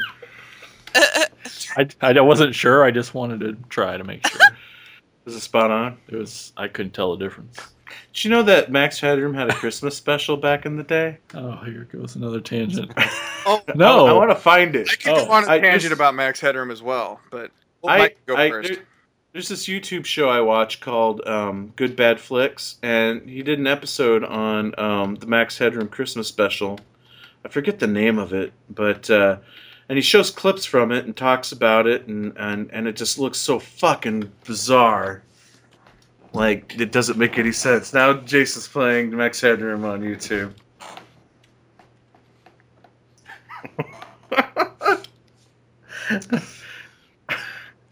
Somebody better talk, because I'm way distracted right now. Makes great radio. We're watching stuff Well, on. okay, should I bring Yeah. up the Max Headroom broadcast intrusion from 1987? Does anybody know about this? Intrusion. So Right. back in on November 22nd, 1987, what's the? I'm trying to see what the TV station is. WTTW in Chicago, Illinois. They were playing an episode of Doctor Who, and all of a sudden the broadcast got interrupted by somebody with a Max Headroom mask and a weird background, and like literally all he does is like say a few things and then like giggle. I was Okay. all ready to think this was awesome until you said he interrupted Doctor Who, and now I'm mad at the But to this day, nobody knows who this was. Like they literally fuck. interrupted a broadcast, did some ultra weird shit, and then it stopped, and nobody knows what the fuck happened. That's amazing. Like I thought- just look at Max Headroom broadcast signal intrusion or whatever. I've read about it multiple times, and it's still like, what the fuck happened? Hmm. Awesome. And the Yeah. only detail I want to know is which doctor did he interrupt? Horror Fang, That's all I heard. It's 86, so Horror Fang Rock. you tell us. Yeah, but it came over to PBS station to PBS stations probably 10 years after it was getting Hey, interrupt broadcast this in England. topic. So, well then, fuck that guy. And for those of you who are looking at me shaking their heads, Max Headroom counts because he's a computer Oh yeah. character, so it fits the episode. Yeah, seriously, look that shit up. It's weird. I thought you were gonna say that. Does anyone remember when Sci-Fi Channel first came on the air? Probably very Yeah. early '90s. For Yeah. like at least a couple of weeks, maybe a month before they officially launched the network, they had this weird placeholder thing that looked like the console of an alien spaceship with all these strange dials and things moving and computer screens showing weird images and stuff, with this voice saying invasion is imminent. And I remember just channel surfing at my grandma's house because she had, living out in the country, I didn't have any good TV. So my grandma had satellite, and I was channel surfing in her house one day and came across this, and it was fucking terrifying to a kid in the single digits age. Like, what the shit is this? We're all going to be invaded by aliens. I've stumbled across some secret signal. Well, no, it was just the placeholder teaser kind of to get people all worked up about Sci-Fi Channel. But now I kind of wonder if somebody taped that and threw it on YouTube. But Probably. It's gotta be out there somewhere. Well, I remember V, the old miniseries V that played back in the day. Oh, When those commercials came on advertising when that was gonna hit, they played it like propaganda. yeah. Like, the invasion is coming, blah blah blah, it's gonna happen on this date, and it kind of freaked me out as a kid. I'm like, this is just a show, right? I don't know, maybe it's not. No, it's just a show. I don't know. isn't that kind of So- stuff awesome though? Like nobody puts that much Oh, yeah. thought into their advertising anymore, unless you Screw get some thinking. occasionally you'll get some viral marketing stuff on the internet now, but back before the internet, when the only way to market your thing was on the medium it was being shown on, people, that old-fashioned sense of hucksterism, of that carnival ballyhoo, that trying to get Yes. people interested, it's kind of a lost art form now. Look at you using Right. old timey words. The last best. Sorry. Old The last- words to computer episode with the guy who doesn't fucking know how to work computers. And That's what makes it better. The last best example of that would have been probably the Blair Witch Blair Project. Witch. Yeah. Although Cloverfield had some campaign Yeah. that was kind of like that though too. But still, yeah, but not to the degree of what we were talking about though, where you really kind of question: is this fucking real or like dating way back in the old radio days when War of the Worlds first was done on the radio by Orson Welles, and you know, all the stories of people of mass hysteria because people thought it was real. well, people were committing suicide over that. Yeah, And some people yeah. got so terrified that they were going to be enslaved by some horrible aliens that they flat out killed themselves. That's crazy. It's good radio. It's a great project. Well, It's yeah, good. damn good radio if you can make somebody do that. Yeah. Has anyone ever heard that broadcast? I don't know if I don't think I've ever heard the actual original Orson Welles one, It's but I've heard really cool. different adaptations. Really yeah. cool. See, when I was a kid, I had a record that was War of the Worlds, and I remember because and as a child, I had already heard about the legend of the original War of the Worlds radio broadcast, so I was scared to listen to it, thinking it was going to cause me to want to kill myself or something. So Is the record you had the Jeff Wayne musical version? Because that's fucking awesome. no, it was just a straight telling of the story. It didn't have music or anything. I couldn't even remember. It's so long ago. I couldn't even remember even if I had a copy of the album in front of me, I probably wouldn't recognize it. Anyway, what are we talking about in this episode? Yeah. This is Technology. Hey, that was high tech back then, right? That counts. Sure. Yeah. Okay, I gotta ask because I know I brought this movie up on the show before. I can't remember when. Maybe the robot episode.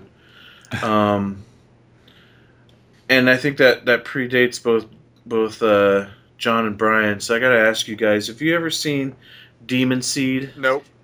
yes. I I watched it specifically for Brian this episode. missed. Suck up. Well, cool. So you've seen it recently. Yeah, What'd you think?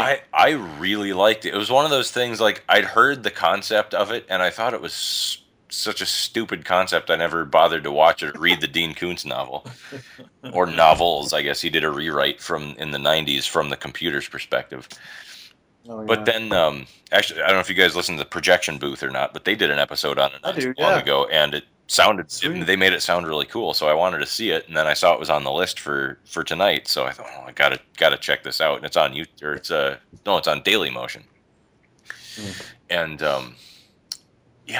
it was really really good, and it would make a good double feature with a movie that I'll bring up later for honorable mention, but that great '70s kind of bummer ending. Yeah. Oh yeah. The thing that not Prometheus, Proteus, excuse me. Yeah, The Proteus. thing that Proteus builds to guard its CPU down in the basement, that diamond shaped thing that unfolds into that sort of robot worm. Yeah. Aside from the fact that it very noticeably steals the door sound effect from Star Trek when it moves, Yeah. I mean, that was really cool, and when it crushes that guy, that was neat, and it made me think of, I don't know if you guys are familiar with Metalocalypse, cartoon about the fictional death metal band Death Clock. They have a song. I don't think it ever made it onto the show, but it's on their first album. It's called Better Metal Snake, and that thing made me think of that song. So every time it activated and attacked somebody, all I was hearing was Better Metal Snake. But That's good. So for any of you, if any of you guys who haven't seen it, it's a movie where I can't remember. Is it in the future? I mean, it's got to have some kind of like future to it, as far as because the technology is so far advanced for the '70s. But this house is controlled by this computer, and the computer takes on what's the word I'm looking for? sentience.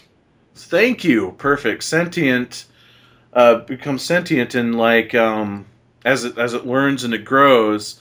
So basically, it kidnaps and holds hostage the woman that lives in the house and ends up raping her to bring forth basically because the computer wants a child.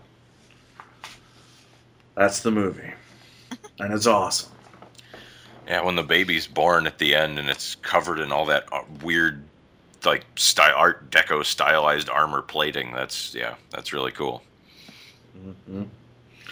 Oh, good! I'm finally glad there's somebody that has seen this movie. It's a lot less silly than the concept would have you think it is.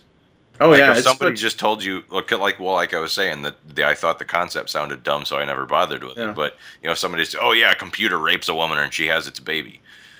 Like, well, See, when how it gets the fuck to- does that work? That's dumb. But when it actually happens, like, oh, it works. They pull it off.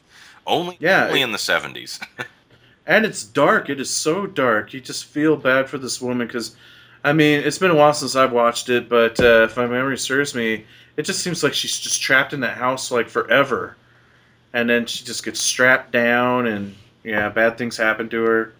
And it just gets really. It sounds silly and ridiculous, but it's really dark, and it's kind of more surreal. That taking it as a surreal movie than taking it on its You can just use the brightness knob on the TV. okay, because It's too dark. Right. All right, fine. Any other ones we want to bring up? Yeah. Okay. Has anyone seen Death Machine? Death machine. Death Machine, Death No. Machine, Death Machine. Oh, it's so It's the good. machine of death, Mike. Well, yeah. Okay, it's I want to say I think I have, or at least I know of the movie. I'm trying to remember now. from 1994. It was written and directed by Stephen Norrington, who was a creature effects designer on Aliens, Alien 3, Split Second, Hardware, Sherlock Holmes, a bunch of other stuff. He also directed the first Blade movie, and unfortunately League of Extraordinary Gentlemen, which seems to have killed his directing career, because he hasn't done Oh, yeah. anything else since then. But Good. it stars Brad Dourif as Yeah. as Jack Dante. He's a mad scientist employed by this company called the Chank Corporation, and they make military armament stuff. And he's been working on this project called Hard Man. Which, okay, go ahead and laugh. Yeah. Hard. It's kind of a RoboCop type thing where they take war vets who've been injured in battle and they wipe their brains and turn them into cyborgs. They're supposed to be like super soldiers, but every time they do one, the brainwash program fucks up and they go haywire and they escape the lab and they wind up killing a bunch of civilians. So the deaths have been all over the news. The public is protesting the company. So naturally, all the upper management people are looking for a scapegoat, and they bring in this corporate investigator named Hayden Cale, and she's supposed to find out, both what's been going on with the Hardman failures, as well as a bunch of killings that have happened within the company. Every time someone confronts this scientist, Jack Dante, they wind up scattered all over Chank headquarters in little pieces, and they look like they've been torn apart by a shark. There's so many little references to other movies in this. It's one of those movies where they name characters after directors, like there's a Sam Raimi and a John Carpenter, and a Whalen and a Yutani, and a so on and so forth. But there's a scene where she's typing at her computer, or filling out like a death report of what happened to one of these people, and cause of death, and she types in shark attack like in Jaws. But the rumors within this company is that Jack Dante has been building something the suits are calling a frontline morale destroyer in the lowest levels of Chank's R&D department, like down in the vaults in the basement. And this Hayden Cale wants full public disclosure. She just wants the company to admit what they've been doing, open up to the public, and just try to, apologize and move on. And she wants to fire Dante. And she goes about trying to get him out of the building because he lives in like this little rabbit warren of labs and shit down in the basement. She is trying to get rid of him at the same time, this group of activists are breaking into the building to steal all the company's files and expose them to the public. And the leader of the group is Sam Raimi, that I was talking about earlier. They name all the characters after horror people because it's one of those nudge wink things. He's played by a actor named John Sherian, who's had a lot of small parts in big movies like Fifth Element, Saving Private Ryan. But if you're a smeghead like I am, and I know John is, you'll recognize him as the alternate Lister in the Red Dwarf episode Back to Reality, where they get out of the VR machine and the next crew is going in. But Oh man, yeah, we're such nerds. yeah, absolutely. At first, the activists they break in and they take everyone hostage, but then they have to join forces with Kale and another executive played by the delightfully named William Hootkins, who also appeared in a lot of big movies. He was in Batman, he was in Raiders of the Lost Ark, he was in tons of stuff. Because Dante escapes into his lab and sets the War Beast loose, which is the frontline morale destroyer robot. There's several different edits of the movie, I guess. Stephen Norrington was not happy with there was some studio fuckery. So there's the VHS version you can get in the States is like 90 some minutes long. There's a 111-minute director's cut. There's a 128-minute long, like everything they cut out, put back in version, which you can see on YouTube, which is really cool because some of the stuff they add back in is like a lot of character backstory, so it actually makes the movie more interesting. It's the performances are all fantastic, especially Dourif. I would honestly rather run into him as Charles Lee Ray than as Jack Dante, because he's in like full-on cranked up to 11 scary lunatic mode in this movie, and he's great. And it's not one of those things where, they hired him for a day so they could put his name on the VHS case, so people would rent it or whatever. Like, he is a major character in the movie. It also has Richard Brake, who played the ambulance driver who says fuck like 500 times before he dies in Rob Zombie's Halloween 2. And he's currently the Night King on Game of Thrones. He is? Yeah, and it's the first film appearance of Rachel Weisz. Yay. Okay. She's a fairly big name No, actress. she is. She is. Yeah. She's a good actress. But the script is really funny. There's a lot of good corporate satire stuff. It's kind of like a poor man's RoboCop, which you get with like the War Beast is sort of Ed 209 and the Hard Man Project is RoboCop, because the Sam Raimi character in the end has to climb into the Hard Man suit to fight War Beast so they can kind of meet it on its own terms. Yeah.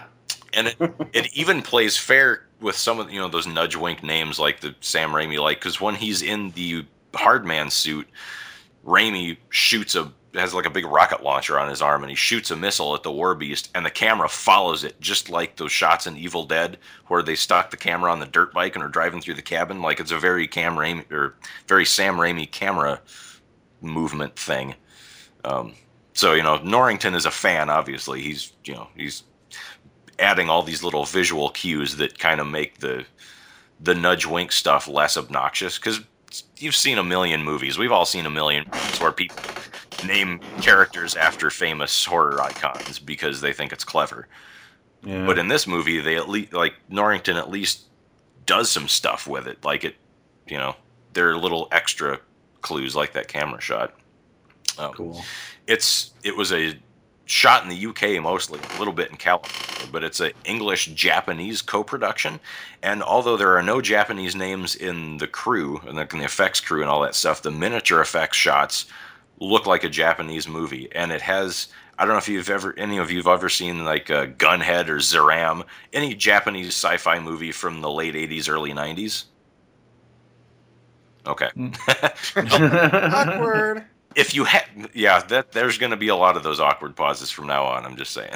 It was Coleman France's last episode. It's Japanese sci-fi movies in this one, but it looks very much like those. Like the quality of the film stock, the way the image looks, the special effects, and all that stuff. It even though it was just Japanese money infused into the movie, they must have had some other influence because it looks like one. And the War Beast itself, the Death Machine, is awesome. It's like a giant metal dinosaur with these snippy, slicey blade, like Cuisinarts for hands, and it's like a 3-foot hydraulic powered bear trap for a head, and it's Nice. awesome.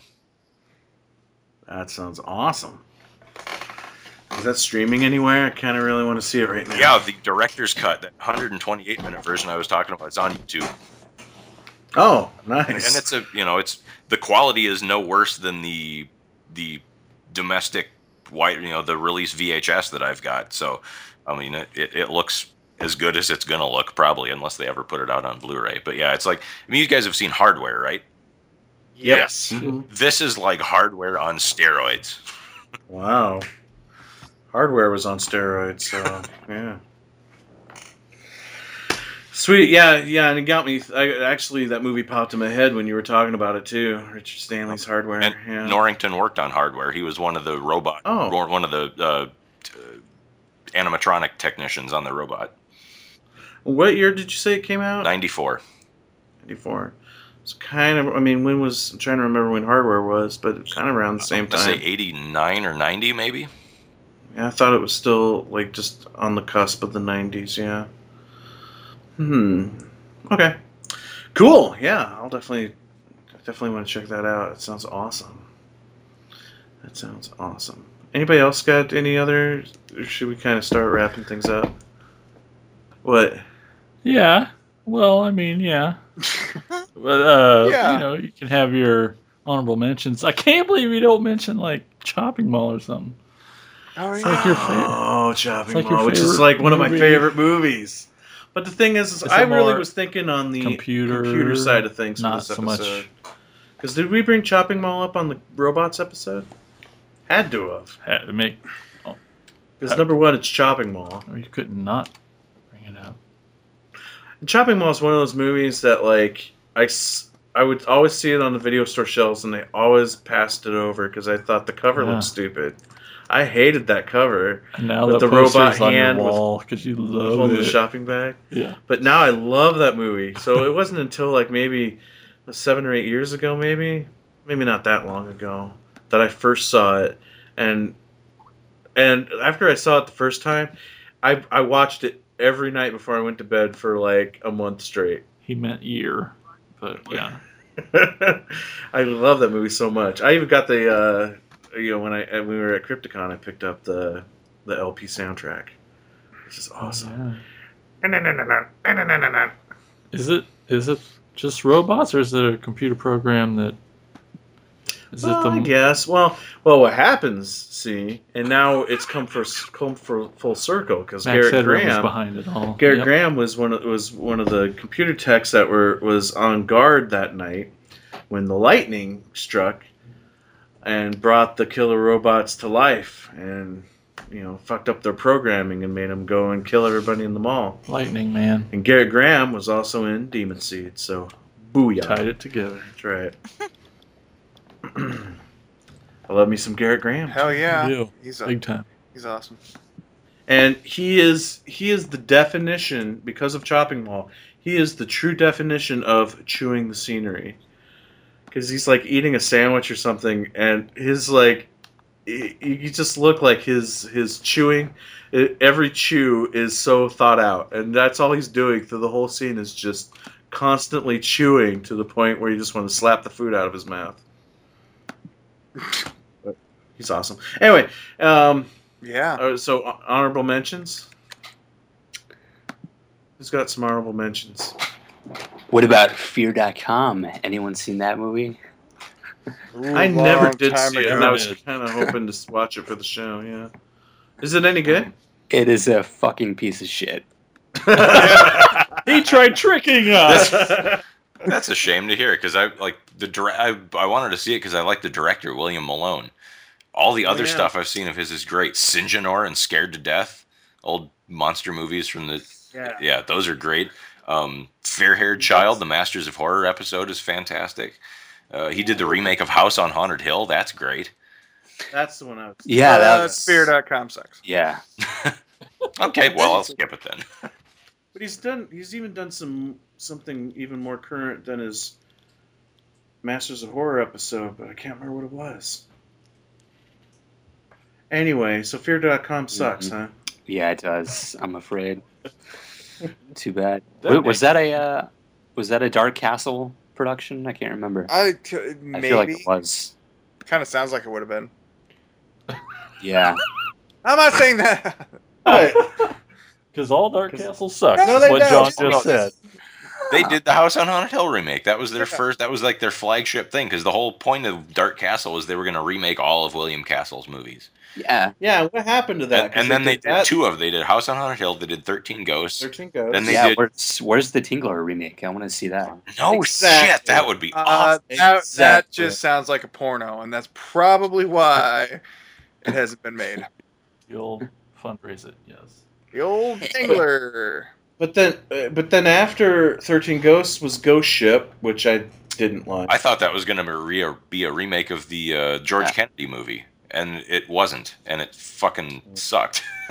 Yeah. I like Ghost Ship. I mean, it's it's not great, but Well, the opening that scene's opening the best. set Yeah. is Yeah. pretty incredible.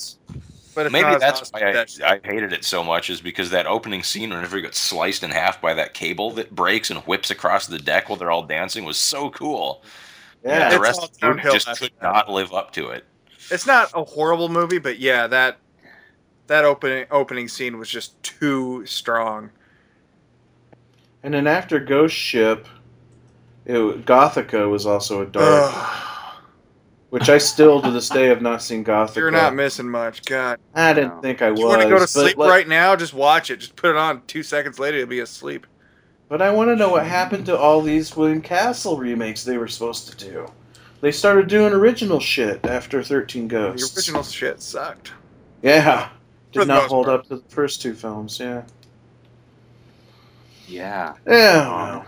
I guess it looks. I'm just looking at Dark Castle's filmography. I guess they did The Hills Run Red. That was a pretty Ooh. decent movie. I love that movie. Yeah.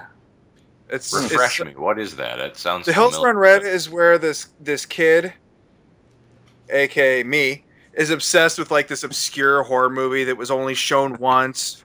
That's you. Yeah, that's exactly me. It was only shown once And because he it owns was, 3 copies of it. I own 3 copies of it, and it was too horrific or whatever the deal was, and so he seeks out the original director, and the original director, or the director, is played by oh god damn it, I'm blanking on his name now. Bill Sadler, William Sadler. Yeah. Oh, and nice. And he's one of the main reasons why I was even interested in the movie. Yeah. I mean, the plot sounded, right up my alley, but of course he's amazing. Question. But yeah, Mhm. what? Question. Was this made before or after John Carpenter's Cigarette Burns episode of Masters of Horror? After. Okay. It kind of I get why you'd bring that up, which is also one of Carpenter's best Oh works. my god, actually. I Fucking love that thing. thing Yeah, so Cigarette much. Burns is great. But yeah, Hills Run Red. The kid finds the director, and turns out the guy never really stopped trying to make the movie. I mean, the killer in it is what, Babyface or something. That I'm blanking Yeah. on the name. Something like Actually, that. kind of in a way, kind of creepy. But yeah, it gets into this weird incest fucking realm of what the fuck. But it ends up being a pretty fun flick. Like, I really enjoy it, and William Sadler totally helps out with that. I'm definitely going to check that out now. That sounds really cool. Yeah, for sure. Yeah, it's a good. Not the best film, but like the concept is Mhm. really stellar. And it's pretty well acted too. I mean, I don't know, it's just kind of fun. The idea of trying to find this lost film just, appeals to the horror fan. Appeals. Yeah. And I'm sure a lot of people would feel the same way.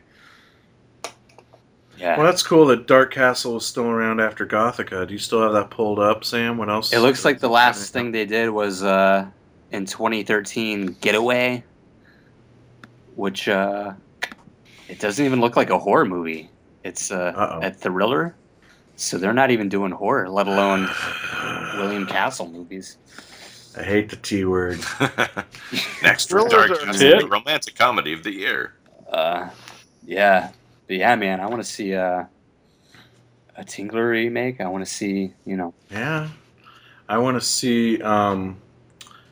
I want to see that one. Yeah. I'm trying to think. One of my favorite ones, like blanking on it right now. Joan Crawford. Total Psycho ripoff. Trog. No.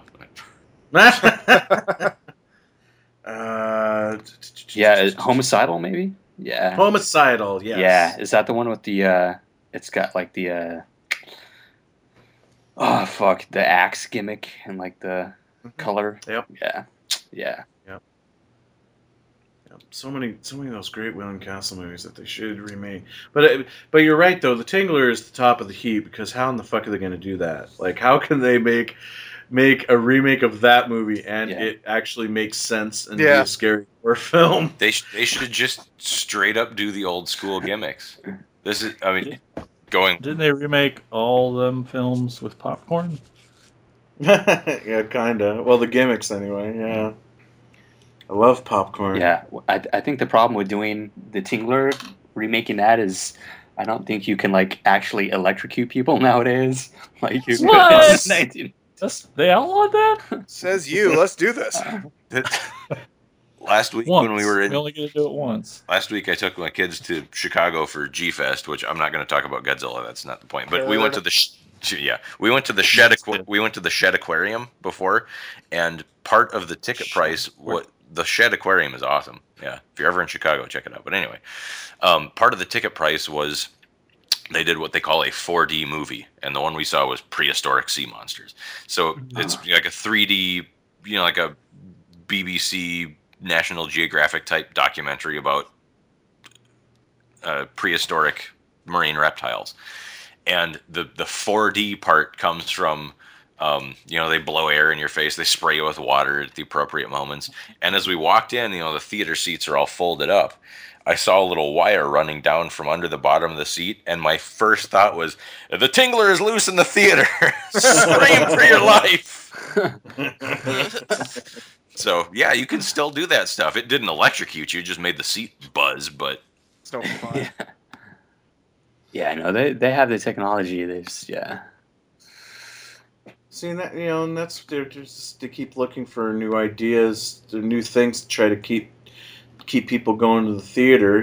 We got these theaters now that like have reclining seats and you have theaters that'll serve food with waitresses and the whole staff and all that and then the 3D thing and all that. Let's bring back some of those old gimmicks, man. That'd be a blast. yeah. I'm trying to remember the one William Castle movie, which one it was, where the movie stops and you get to vote how the movie That's ends. Mr. Sardonicus. Yeah. Mr. Sardonicus, And they yes. only shot one ending because they knew no one would ever vote for the other one. Exactly. Yeah. That's like brilliant. Brilliant. Oh, that's awesome. Oh, Straight Jacket was the Joan Crawford one I was thinking of. That's right. Yeah. Straight Jacket. But then Homicidal is really good too, and that one is a complete psycho ripoff. Yeah. I didn't get to participate on the documentary episode, but there's like a really great William Castle documentary that I saw not too long ago. I can't remember the name of it, but it's like wicked good, like really in depth, and it shouldn't be too hard to find. Look it up, but really, I go really interesting character, and yeah. they Totally. talk about all those films.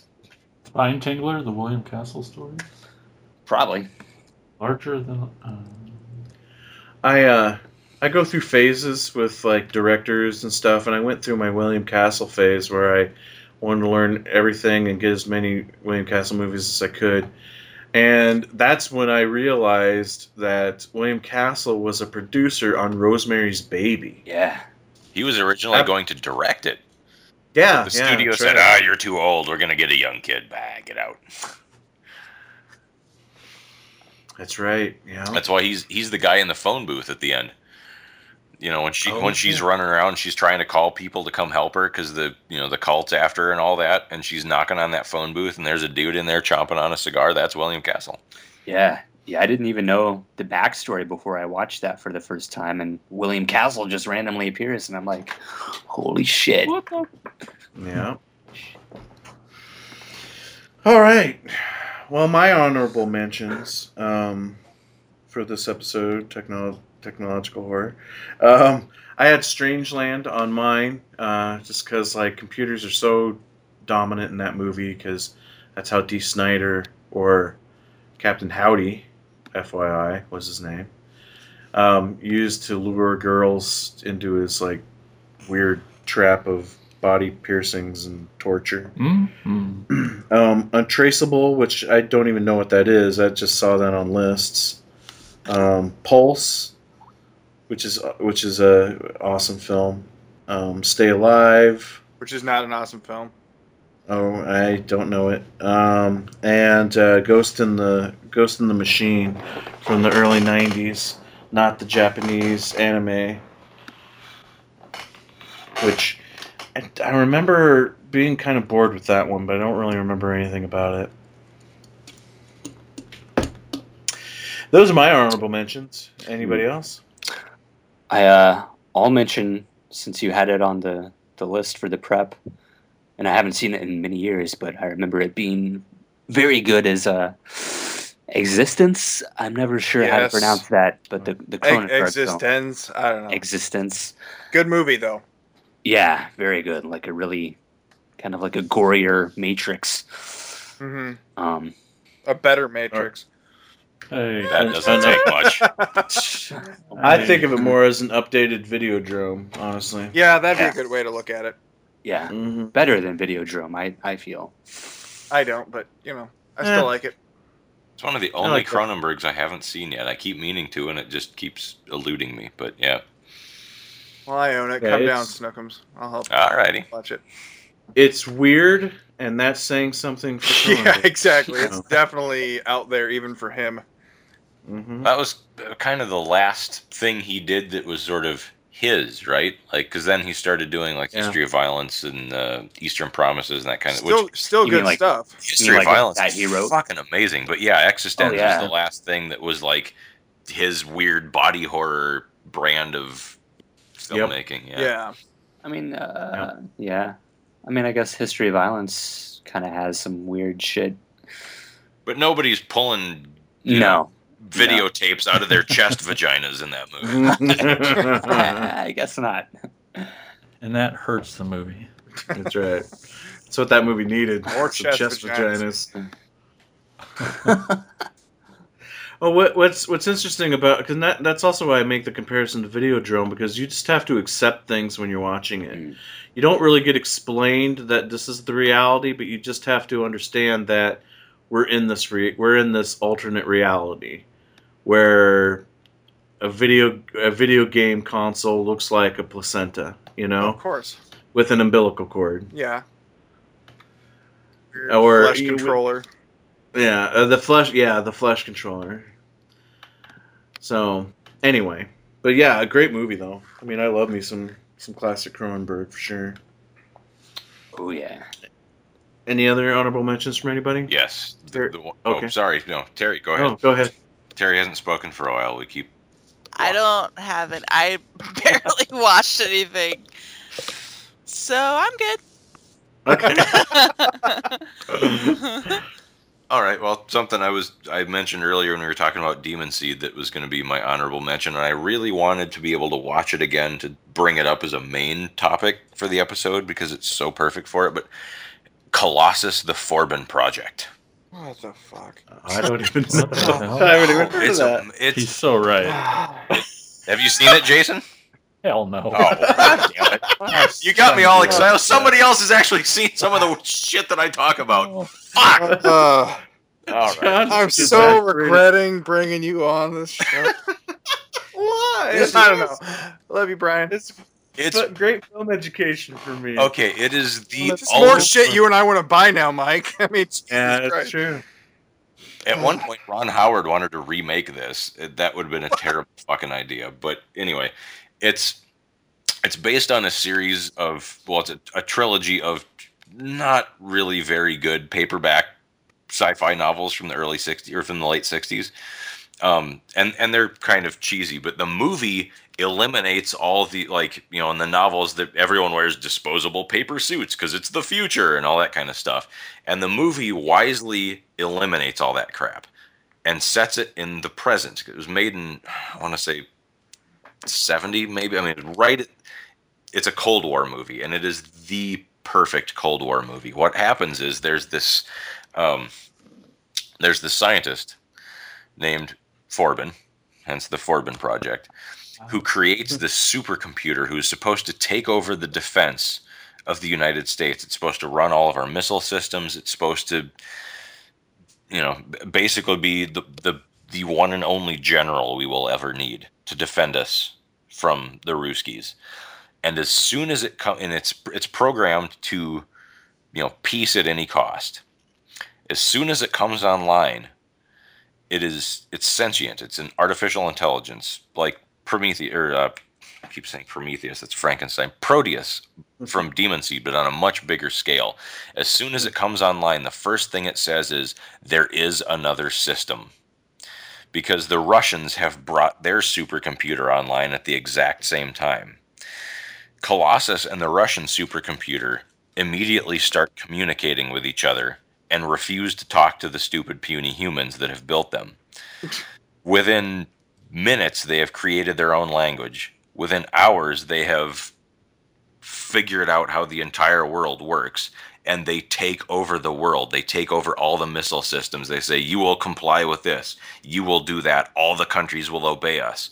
And as the second there's any kind of human resistance, they shoot a nuclear missile into a city and say, listen, you motherfuckers, you do what we say because we're doing what you told us. This is peace. Peace is tyranny. You do what we say or there is no peace. And these two computers form into, Colossus, because, of course, since it's an American series of novels, it's an American movie, the Russian computer is just slightly inferior, so it sort of gets absorbed into Colossus. And Colossus takes over the world. And, it ends with them trying to recalibrate the nuclear missile silos so that they will come back under human control. And Colossus says, oh, no, you don't. So, the end of the movie is a mushroom cloud, like you could only do in 70s science fiction. It's beautiful. It's amazing. Yeah. I need to see this. It is the perfect Cold War movie. It is the only piece of dystopian, bummer ending science fiction from that era you will ever need, except maybe Phase 4, but that's for another episode. Also a good movie. Yeah. Cool. What's it called? Colossus, the Forbin Project. Part 5 and stuff. From what year? I forget the exact. 1970. There- 70. Okay. Pull that up there. Okay, cool. Huh. Interesting. A sizzler builds to high tension. Razzle dazzle. Smooth It is suspense. not at all razzle dazzle. It is very much 70s people in 70s clothes doing 70s science on 70s computers. It's a slow burner, but if you have patience to sit through it, it is a brilliant movie. It's so good. Cool. Oh, I'm so gonna buy this. Thanks a lot, dickbag. Yeah, that's just the thing. I don't know. No, I don't know if it's the way you describe things, man, or if we're just literally on the same page of movie tastes. But every time you've gone into a movie that I have not seen yet, I'm like, I fucking want to watch that right now. I guess I just might as well quit the show now too. Brian, you've taken over.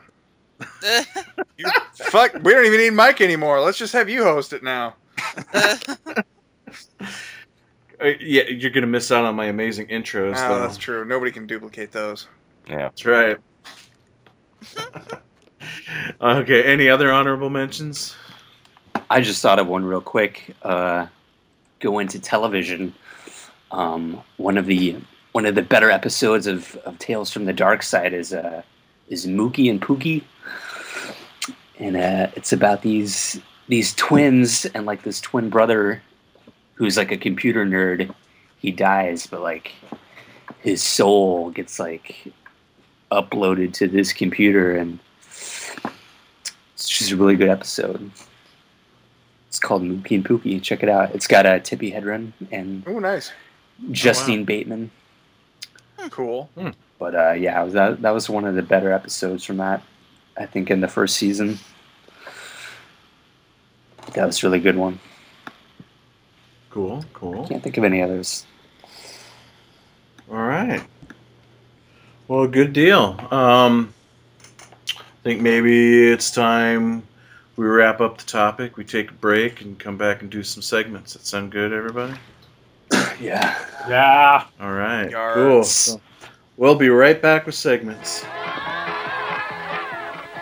Good evening. It's intermission time. Our service is friendly and quick. You'll find hot dogs, hamburgers, pizza, your favorite candies, hot and cold beverages, and other delicious snacks. So add to your fun of watching the movie. Visit our refreshment stand right now. We're glad to have you with us tonight. We hope you'll come to see us often. It's great to get out to the movies.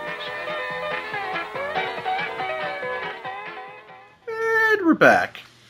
It's segments time. And as we always do, we'll start off here with Jason and some shout-outs. It's time for Shout outs! Shout outs! Shout outs! Shout outs! Shout outs! Hey, y'all. So I asked, what are your favorite technological horror movies? And I didn't put that many O's in it. I just said it that way. I'm sorry.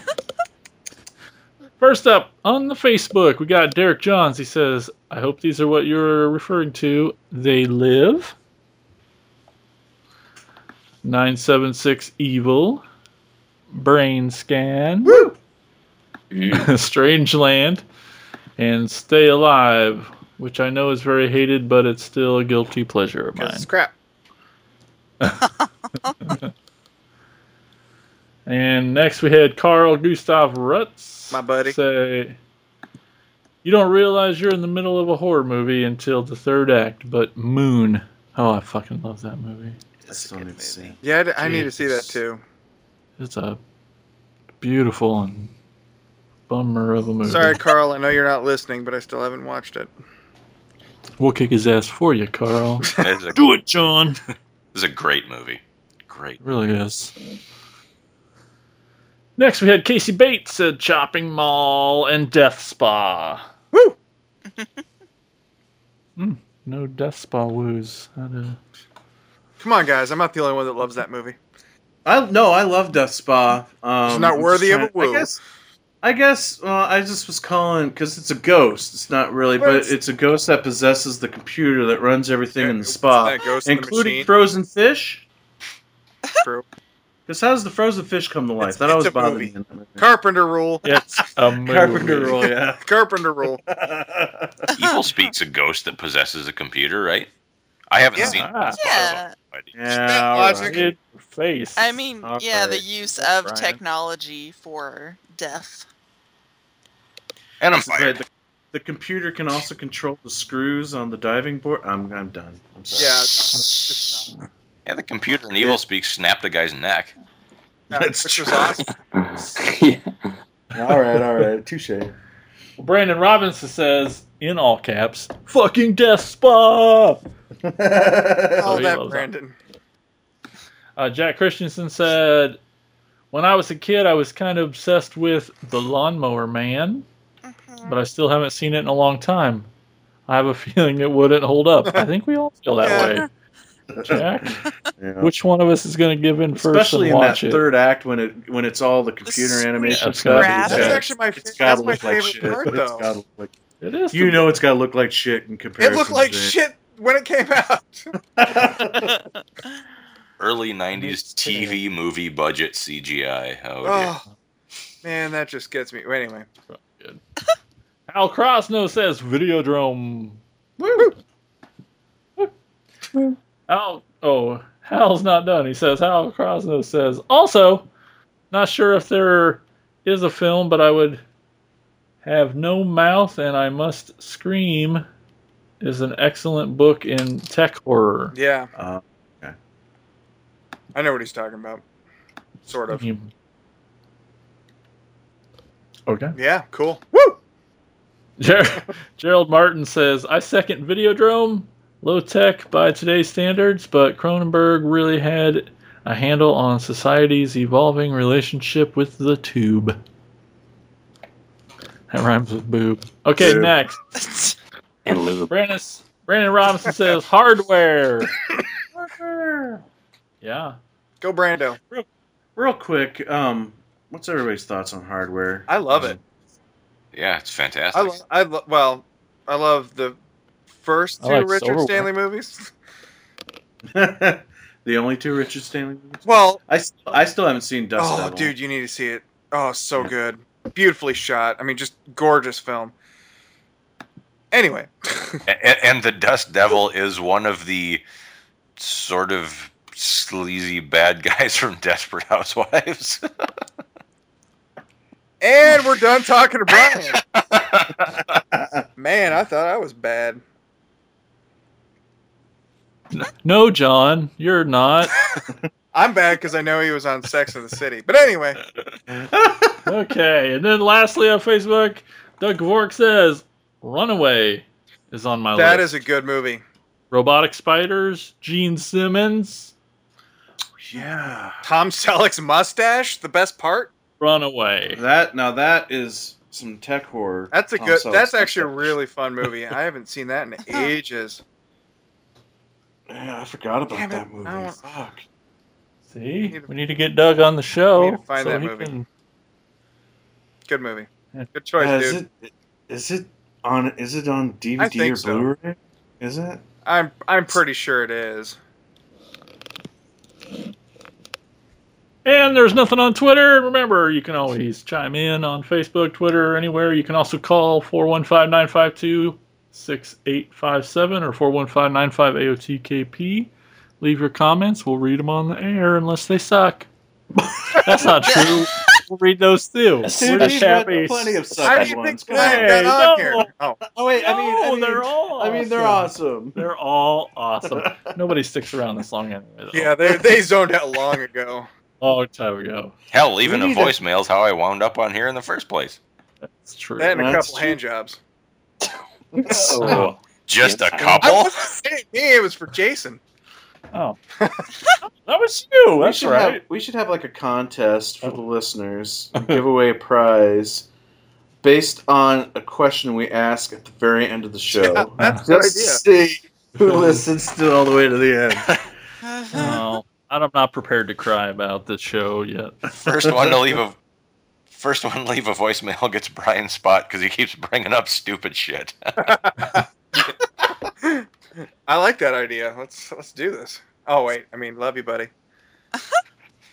Anyway, And that's shout-outs. Thank you, Jason, as Word always, up. for shout-outs. Love the shout-outs. Love hearing back from the people out there listening to this nonsense. Even if Thank you you. say they make stupid comments sometimes. I was just being serious. I know. I mean, I was just kidding. All right, so let's now go over to Terry with Wicked Words with Wear Tear.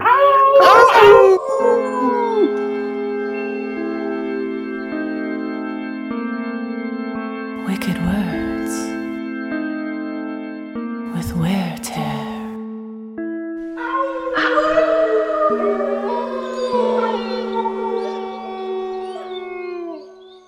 All right. Well, this time around, we're going to do something a little different. Our new full-time podcaster, Brian, is actually a published author. How awesome is that? He has a short story in a book called Dead Harvest. And we'll go over to Brian, and he can tell us all about it. You can do your segment. I see what you did, Terry. Yeah. Call her out. Yeah. Whoops. screw Sorry. thinking. Brian, take it away. Oh, you're all too kind. Well, yeah, my first published short story it came out 2 years ago, November, in a compilation of short horror stories called Dead Harvest from Scarlet Galleon Publishing. It's called Putting the Ground to Sleep. It's the idea came from a phrase my grandpa used to say for when we'd work the ground after harvest before the first snow came, and you took the crop out of the field, you turned the ground over one last time. That's what he called putting the ground to sleep, and I always thought that was such a great evocative phrase. So I took that and tried to sort of emulate my favorite horror author, Ramsey Campbell, and failed utterly because he's brilliant and I'm not. But yeah, I still love you, buddy. oh, thanks. But yeah, you're no Ramsey Campbell. It was good enough for the editor. I'm not. Nobody is. Ramsey Campbell is awesome. But anyway, yeah, it was good enough to be picked up by the owner and editor of Scarlet Galleon, Mark Parker. Thank you so much. If you happen to be listening, I guess. And it's out there on Amazon now, on Scarlet Galleon's website. And the contract is not signed yet, but I do have a second story called Draugr coming out probably sometime early 2017, also from Scarlet Galleon. Woo! Awesome. Look at you, Mr. Fancy Pants. Yeah. Sweet. Being better than me and shit. Doesn't take much, John. No, it doesn't. It really doesn't. Comparing. It really does not take much. Not a contest, guys. Except Brian's winning all of us. He's totally Oh, beating yeah. all of us. Well, no. Sorry. Sam wins. Just Oh 'cause yeah, Ghostbusters. he was in Yeah. Ghostbusters. He's in Ghostbusters. We actually have to pay him $5,000 for this episode. So if anybody's listening and wants to donate, we really need the money right now. So go to Patreon. Yeah. Yeah. Donate some Yeah. money so we can get Sam back. And we're cheap.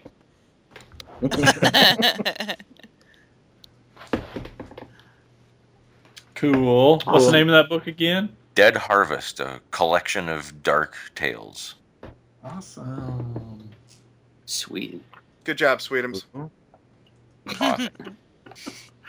All right. So next up in our land of segments, let's go over to the Altar of Stalter. Oh, fuck, I gotta do one? No, I'm just kidding. Hey, everybody. God damn it. I had a slight panic there for a second. No, welcome to another segment of Altar of Stalter. This episode, I'm going to talk about one of my recent purchases. I'm going to talk about Graduation Day. Yes. I, of course, picked this up because, I buy movies like I'm buying food, I guess. I don't know how else to describe it. But this current release is sort of a dual release between Troma and Vinegar Syndrome. I think Troma actually owns the rights to the movie, but Vinegar Syndrome was like, "Hey, let's put this out and make it pretty." Graduation Day is from 1981 and is directed by Herb Fried. I looked at his list of movies, and he really hasn't done much. The only other thing that I could tell that was notable was a movie called Beyond Evil, and the only reason why that's notable is because John Saxon was in it, and we all love John Saxon. Yeah, we do. So anyway, this has a few actors that people might recognize. This first one, he was in quite a few genre films, especially towards the end of his life. If you can name one of his movies after I give you his name, I will give you a high five, I guess. Christopher George. Come on. Somebody? Anybody? Brian? Fuck yeah, Christopher George. Well, then name one of his fucking movies. The Gates of Hell, my favorite Lucio Fulci movie. There you go. And what Yeah. else? This is Mortuary. He's actually in quite a bit. This is actually one of his last movies because he died, I think, in 83 or 84. So he died not too long after this movie. Also has Linnea Quigley doing what she does best, showing her boobs. Yeah. And I actually didn't even know she was in this when I picked it up. Just happened to see her name in the credits, but she's in it for quite a bit. Well, I could have told you. Well, of course you could have. And then this one totally shocked the hell out of me. Vanna White. Oh yeah, I The- forgot she was The in letter that. Turner herself is in this movie, and she's actually in it quite a bit. Yeah. Right off the bat, you can spot her. She's, like I said, she's in it for quite a bit. She's one of the, I guess, school bullies. And somehow she survives the movie. Do you see her boobs? No. She's got some form-fitting jeans, so her ass looks great. But anyway. So this is a 4K restoration of the editor's 35 millimeter print. I think the official description was the editor's answer print. I don't know what the fuck that means, but overall, I'd say the movie looks pretty good. A few of the scenes look pretty inconsistent and grainy, and I think that's mostly just because the print, a few of the scenes were pretty bad. But I mean, I'd say overall, for being a super low budget movie from 1981, Vinegar Syndrome, pulled their magic again. I mean, those guys can always do great work. The sound is just a 2.0 mono soundtrack, just the way it originally was intended.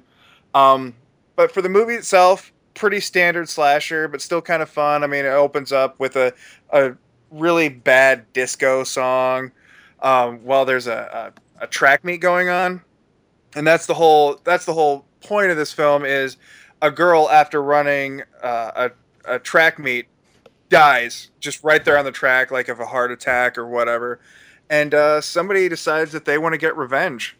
So one by one, some kids from the track team get murked by somebody wearing black gloves, and they use a stopwatch. Not to murder, but when they've killed the person, they stop the watch at 30 seconds.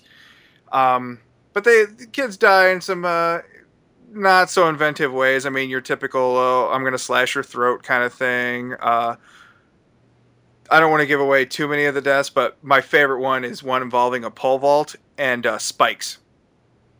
Pretty damn sweet. Like, yeah, landing on the bag, but underneath the bag is a bunch of spikes. Like, they show the spikes coming out of the kid's kneecap. Like, it's actually pretty brutal looking. I mean, for being 1981. But yeah, I mean, it's just your basic slasher, but it's a lot of fun. It's got, kind of a typical ending. I mean, there's so many red herrings thrown at you. Like, they keep showing, oh, well, this teacher has, this, as black gloves and a stopwatch and knives. They seriously do that like 3 or 4 times with different people until they finally reveal their true killer. And then at the end, it's, oh, is he really dead kind of thing. But it's an enjoyable film. I mean, it's definitely a standard slasher, but I liked it. And of course, it's got Linnea Quigley in it, so she's fun. Love me some Linnea. And I totally forgot Vanna White was in that movie. So now I have a whole new link for my 6 Degrees game. That's awesome. Now I can link my two of my favorite celebrities of all time in one link. And that's Weird Al to Linnea Quigley. Yeah, there you go. I'm so glad that I could remind you. Thank you. I appreciate that. And thank you for your segment. Yeah. Try. Stuff. Y'all better update your virus protection. It's time for Insane's Picks. That's right. Well, maybe you should be the new host. That's pretty good.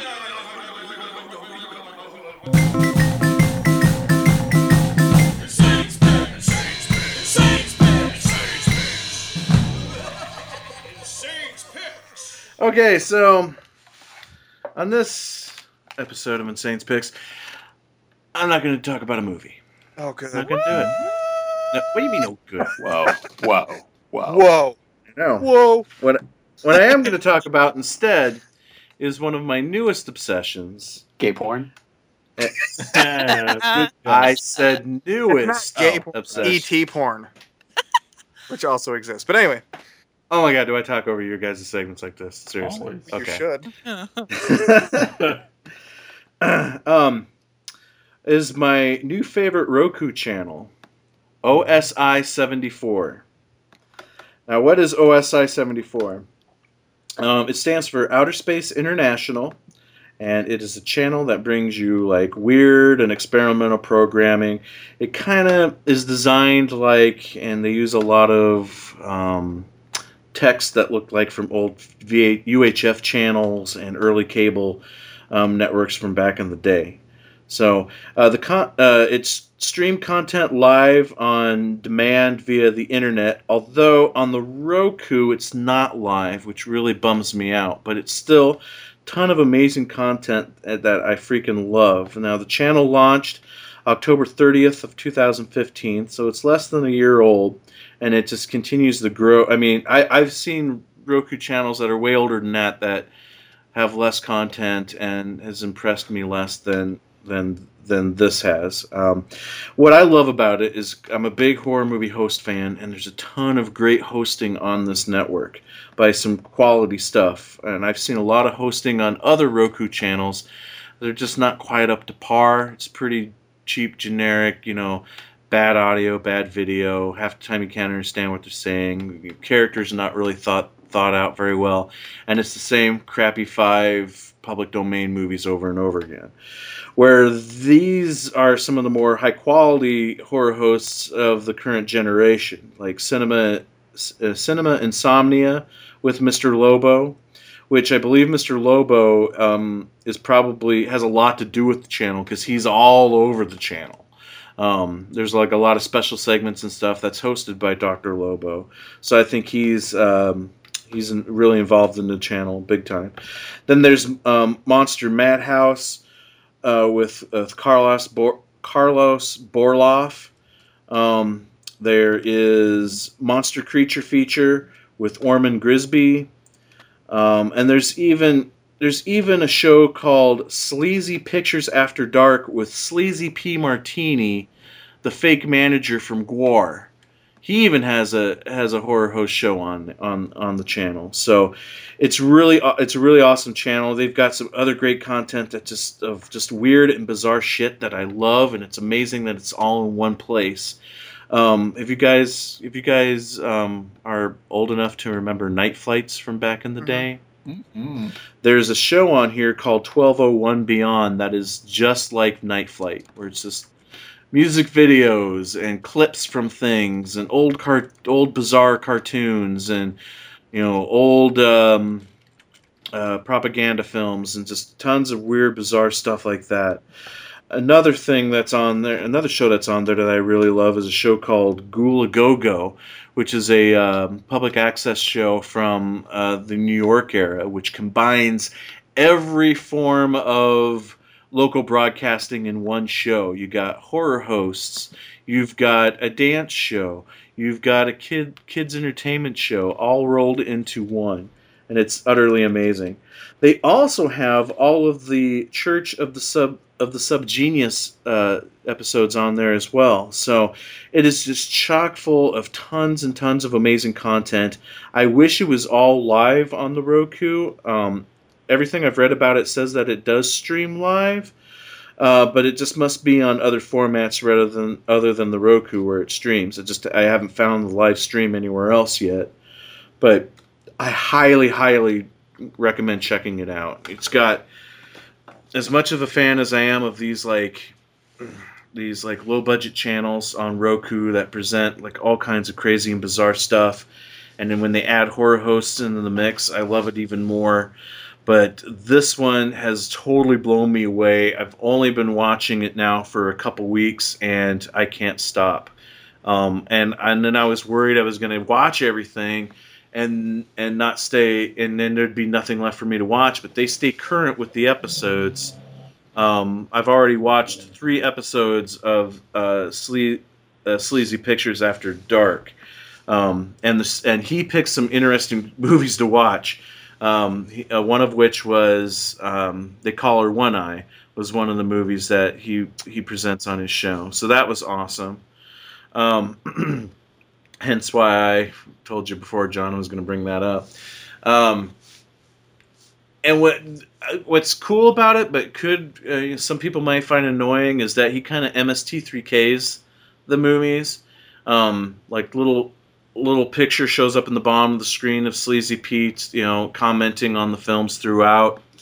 The other one I watched was a movie called, and I was curious to know if you guys have heard of this one. It's an Asian film, but I'm not exactly sure from what country, called Calamity of Snakes. Yeah, that's, I want to say Hong Kong, maybe Thailand. That's probably sounds about right. It's one of the two. I absolutely guarantee it's one of the two. I have not seen this one, but I know of its reputation. Yeah, I couldn't finish watching it because of all the cruelty to snakes in it. Yeah, that's the reputation, I know. They're chopping up snakes left and right. There's like a 10-minute scene where they find this, like, they're building this hotel or whatever, and they dig a big hole in the ground. There just happens to be a shit ton of snakes in it. and just like 10 minutes of like men with machetes just chopping snakes into bits, and it was just tough to take. I forced myself through that because I was really enthralled with the film. But then as more snake torture kept happening throughout the movie, I'm like, I'm done. I don't like snakes, that's fine, but I don't want to watch them get chopped up into bits for an hour and a half. You know, like there's a movie called Tintorera Killer Shark, which is like mostly a threesome softcore porn movie, but with a lot of shark murder porn in the middle of it. Yeah. And that's kind of hard to watch, but yeah. Is that also an Asian film, or no? That Rene Cardone Jr., I believe, the guy who made Night of the Bloody Apes and some something weird video stuff. But okay. So anyway, that's my Saints pick for this episode. I highly recommend checking out OSI 74, the streaming channel. God, a lot of great stuff. Damn, now I gotta buy a Roku. You might be. I think you could pull it up on the computer. I mean, I found their website, but I just haven't found where it streams live. I can't figure it out. So that sounds yeah.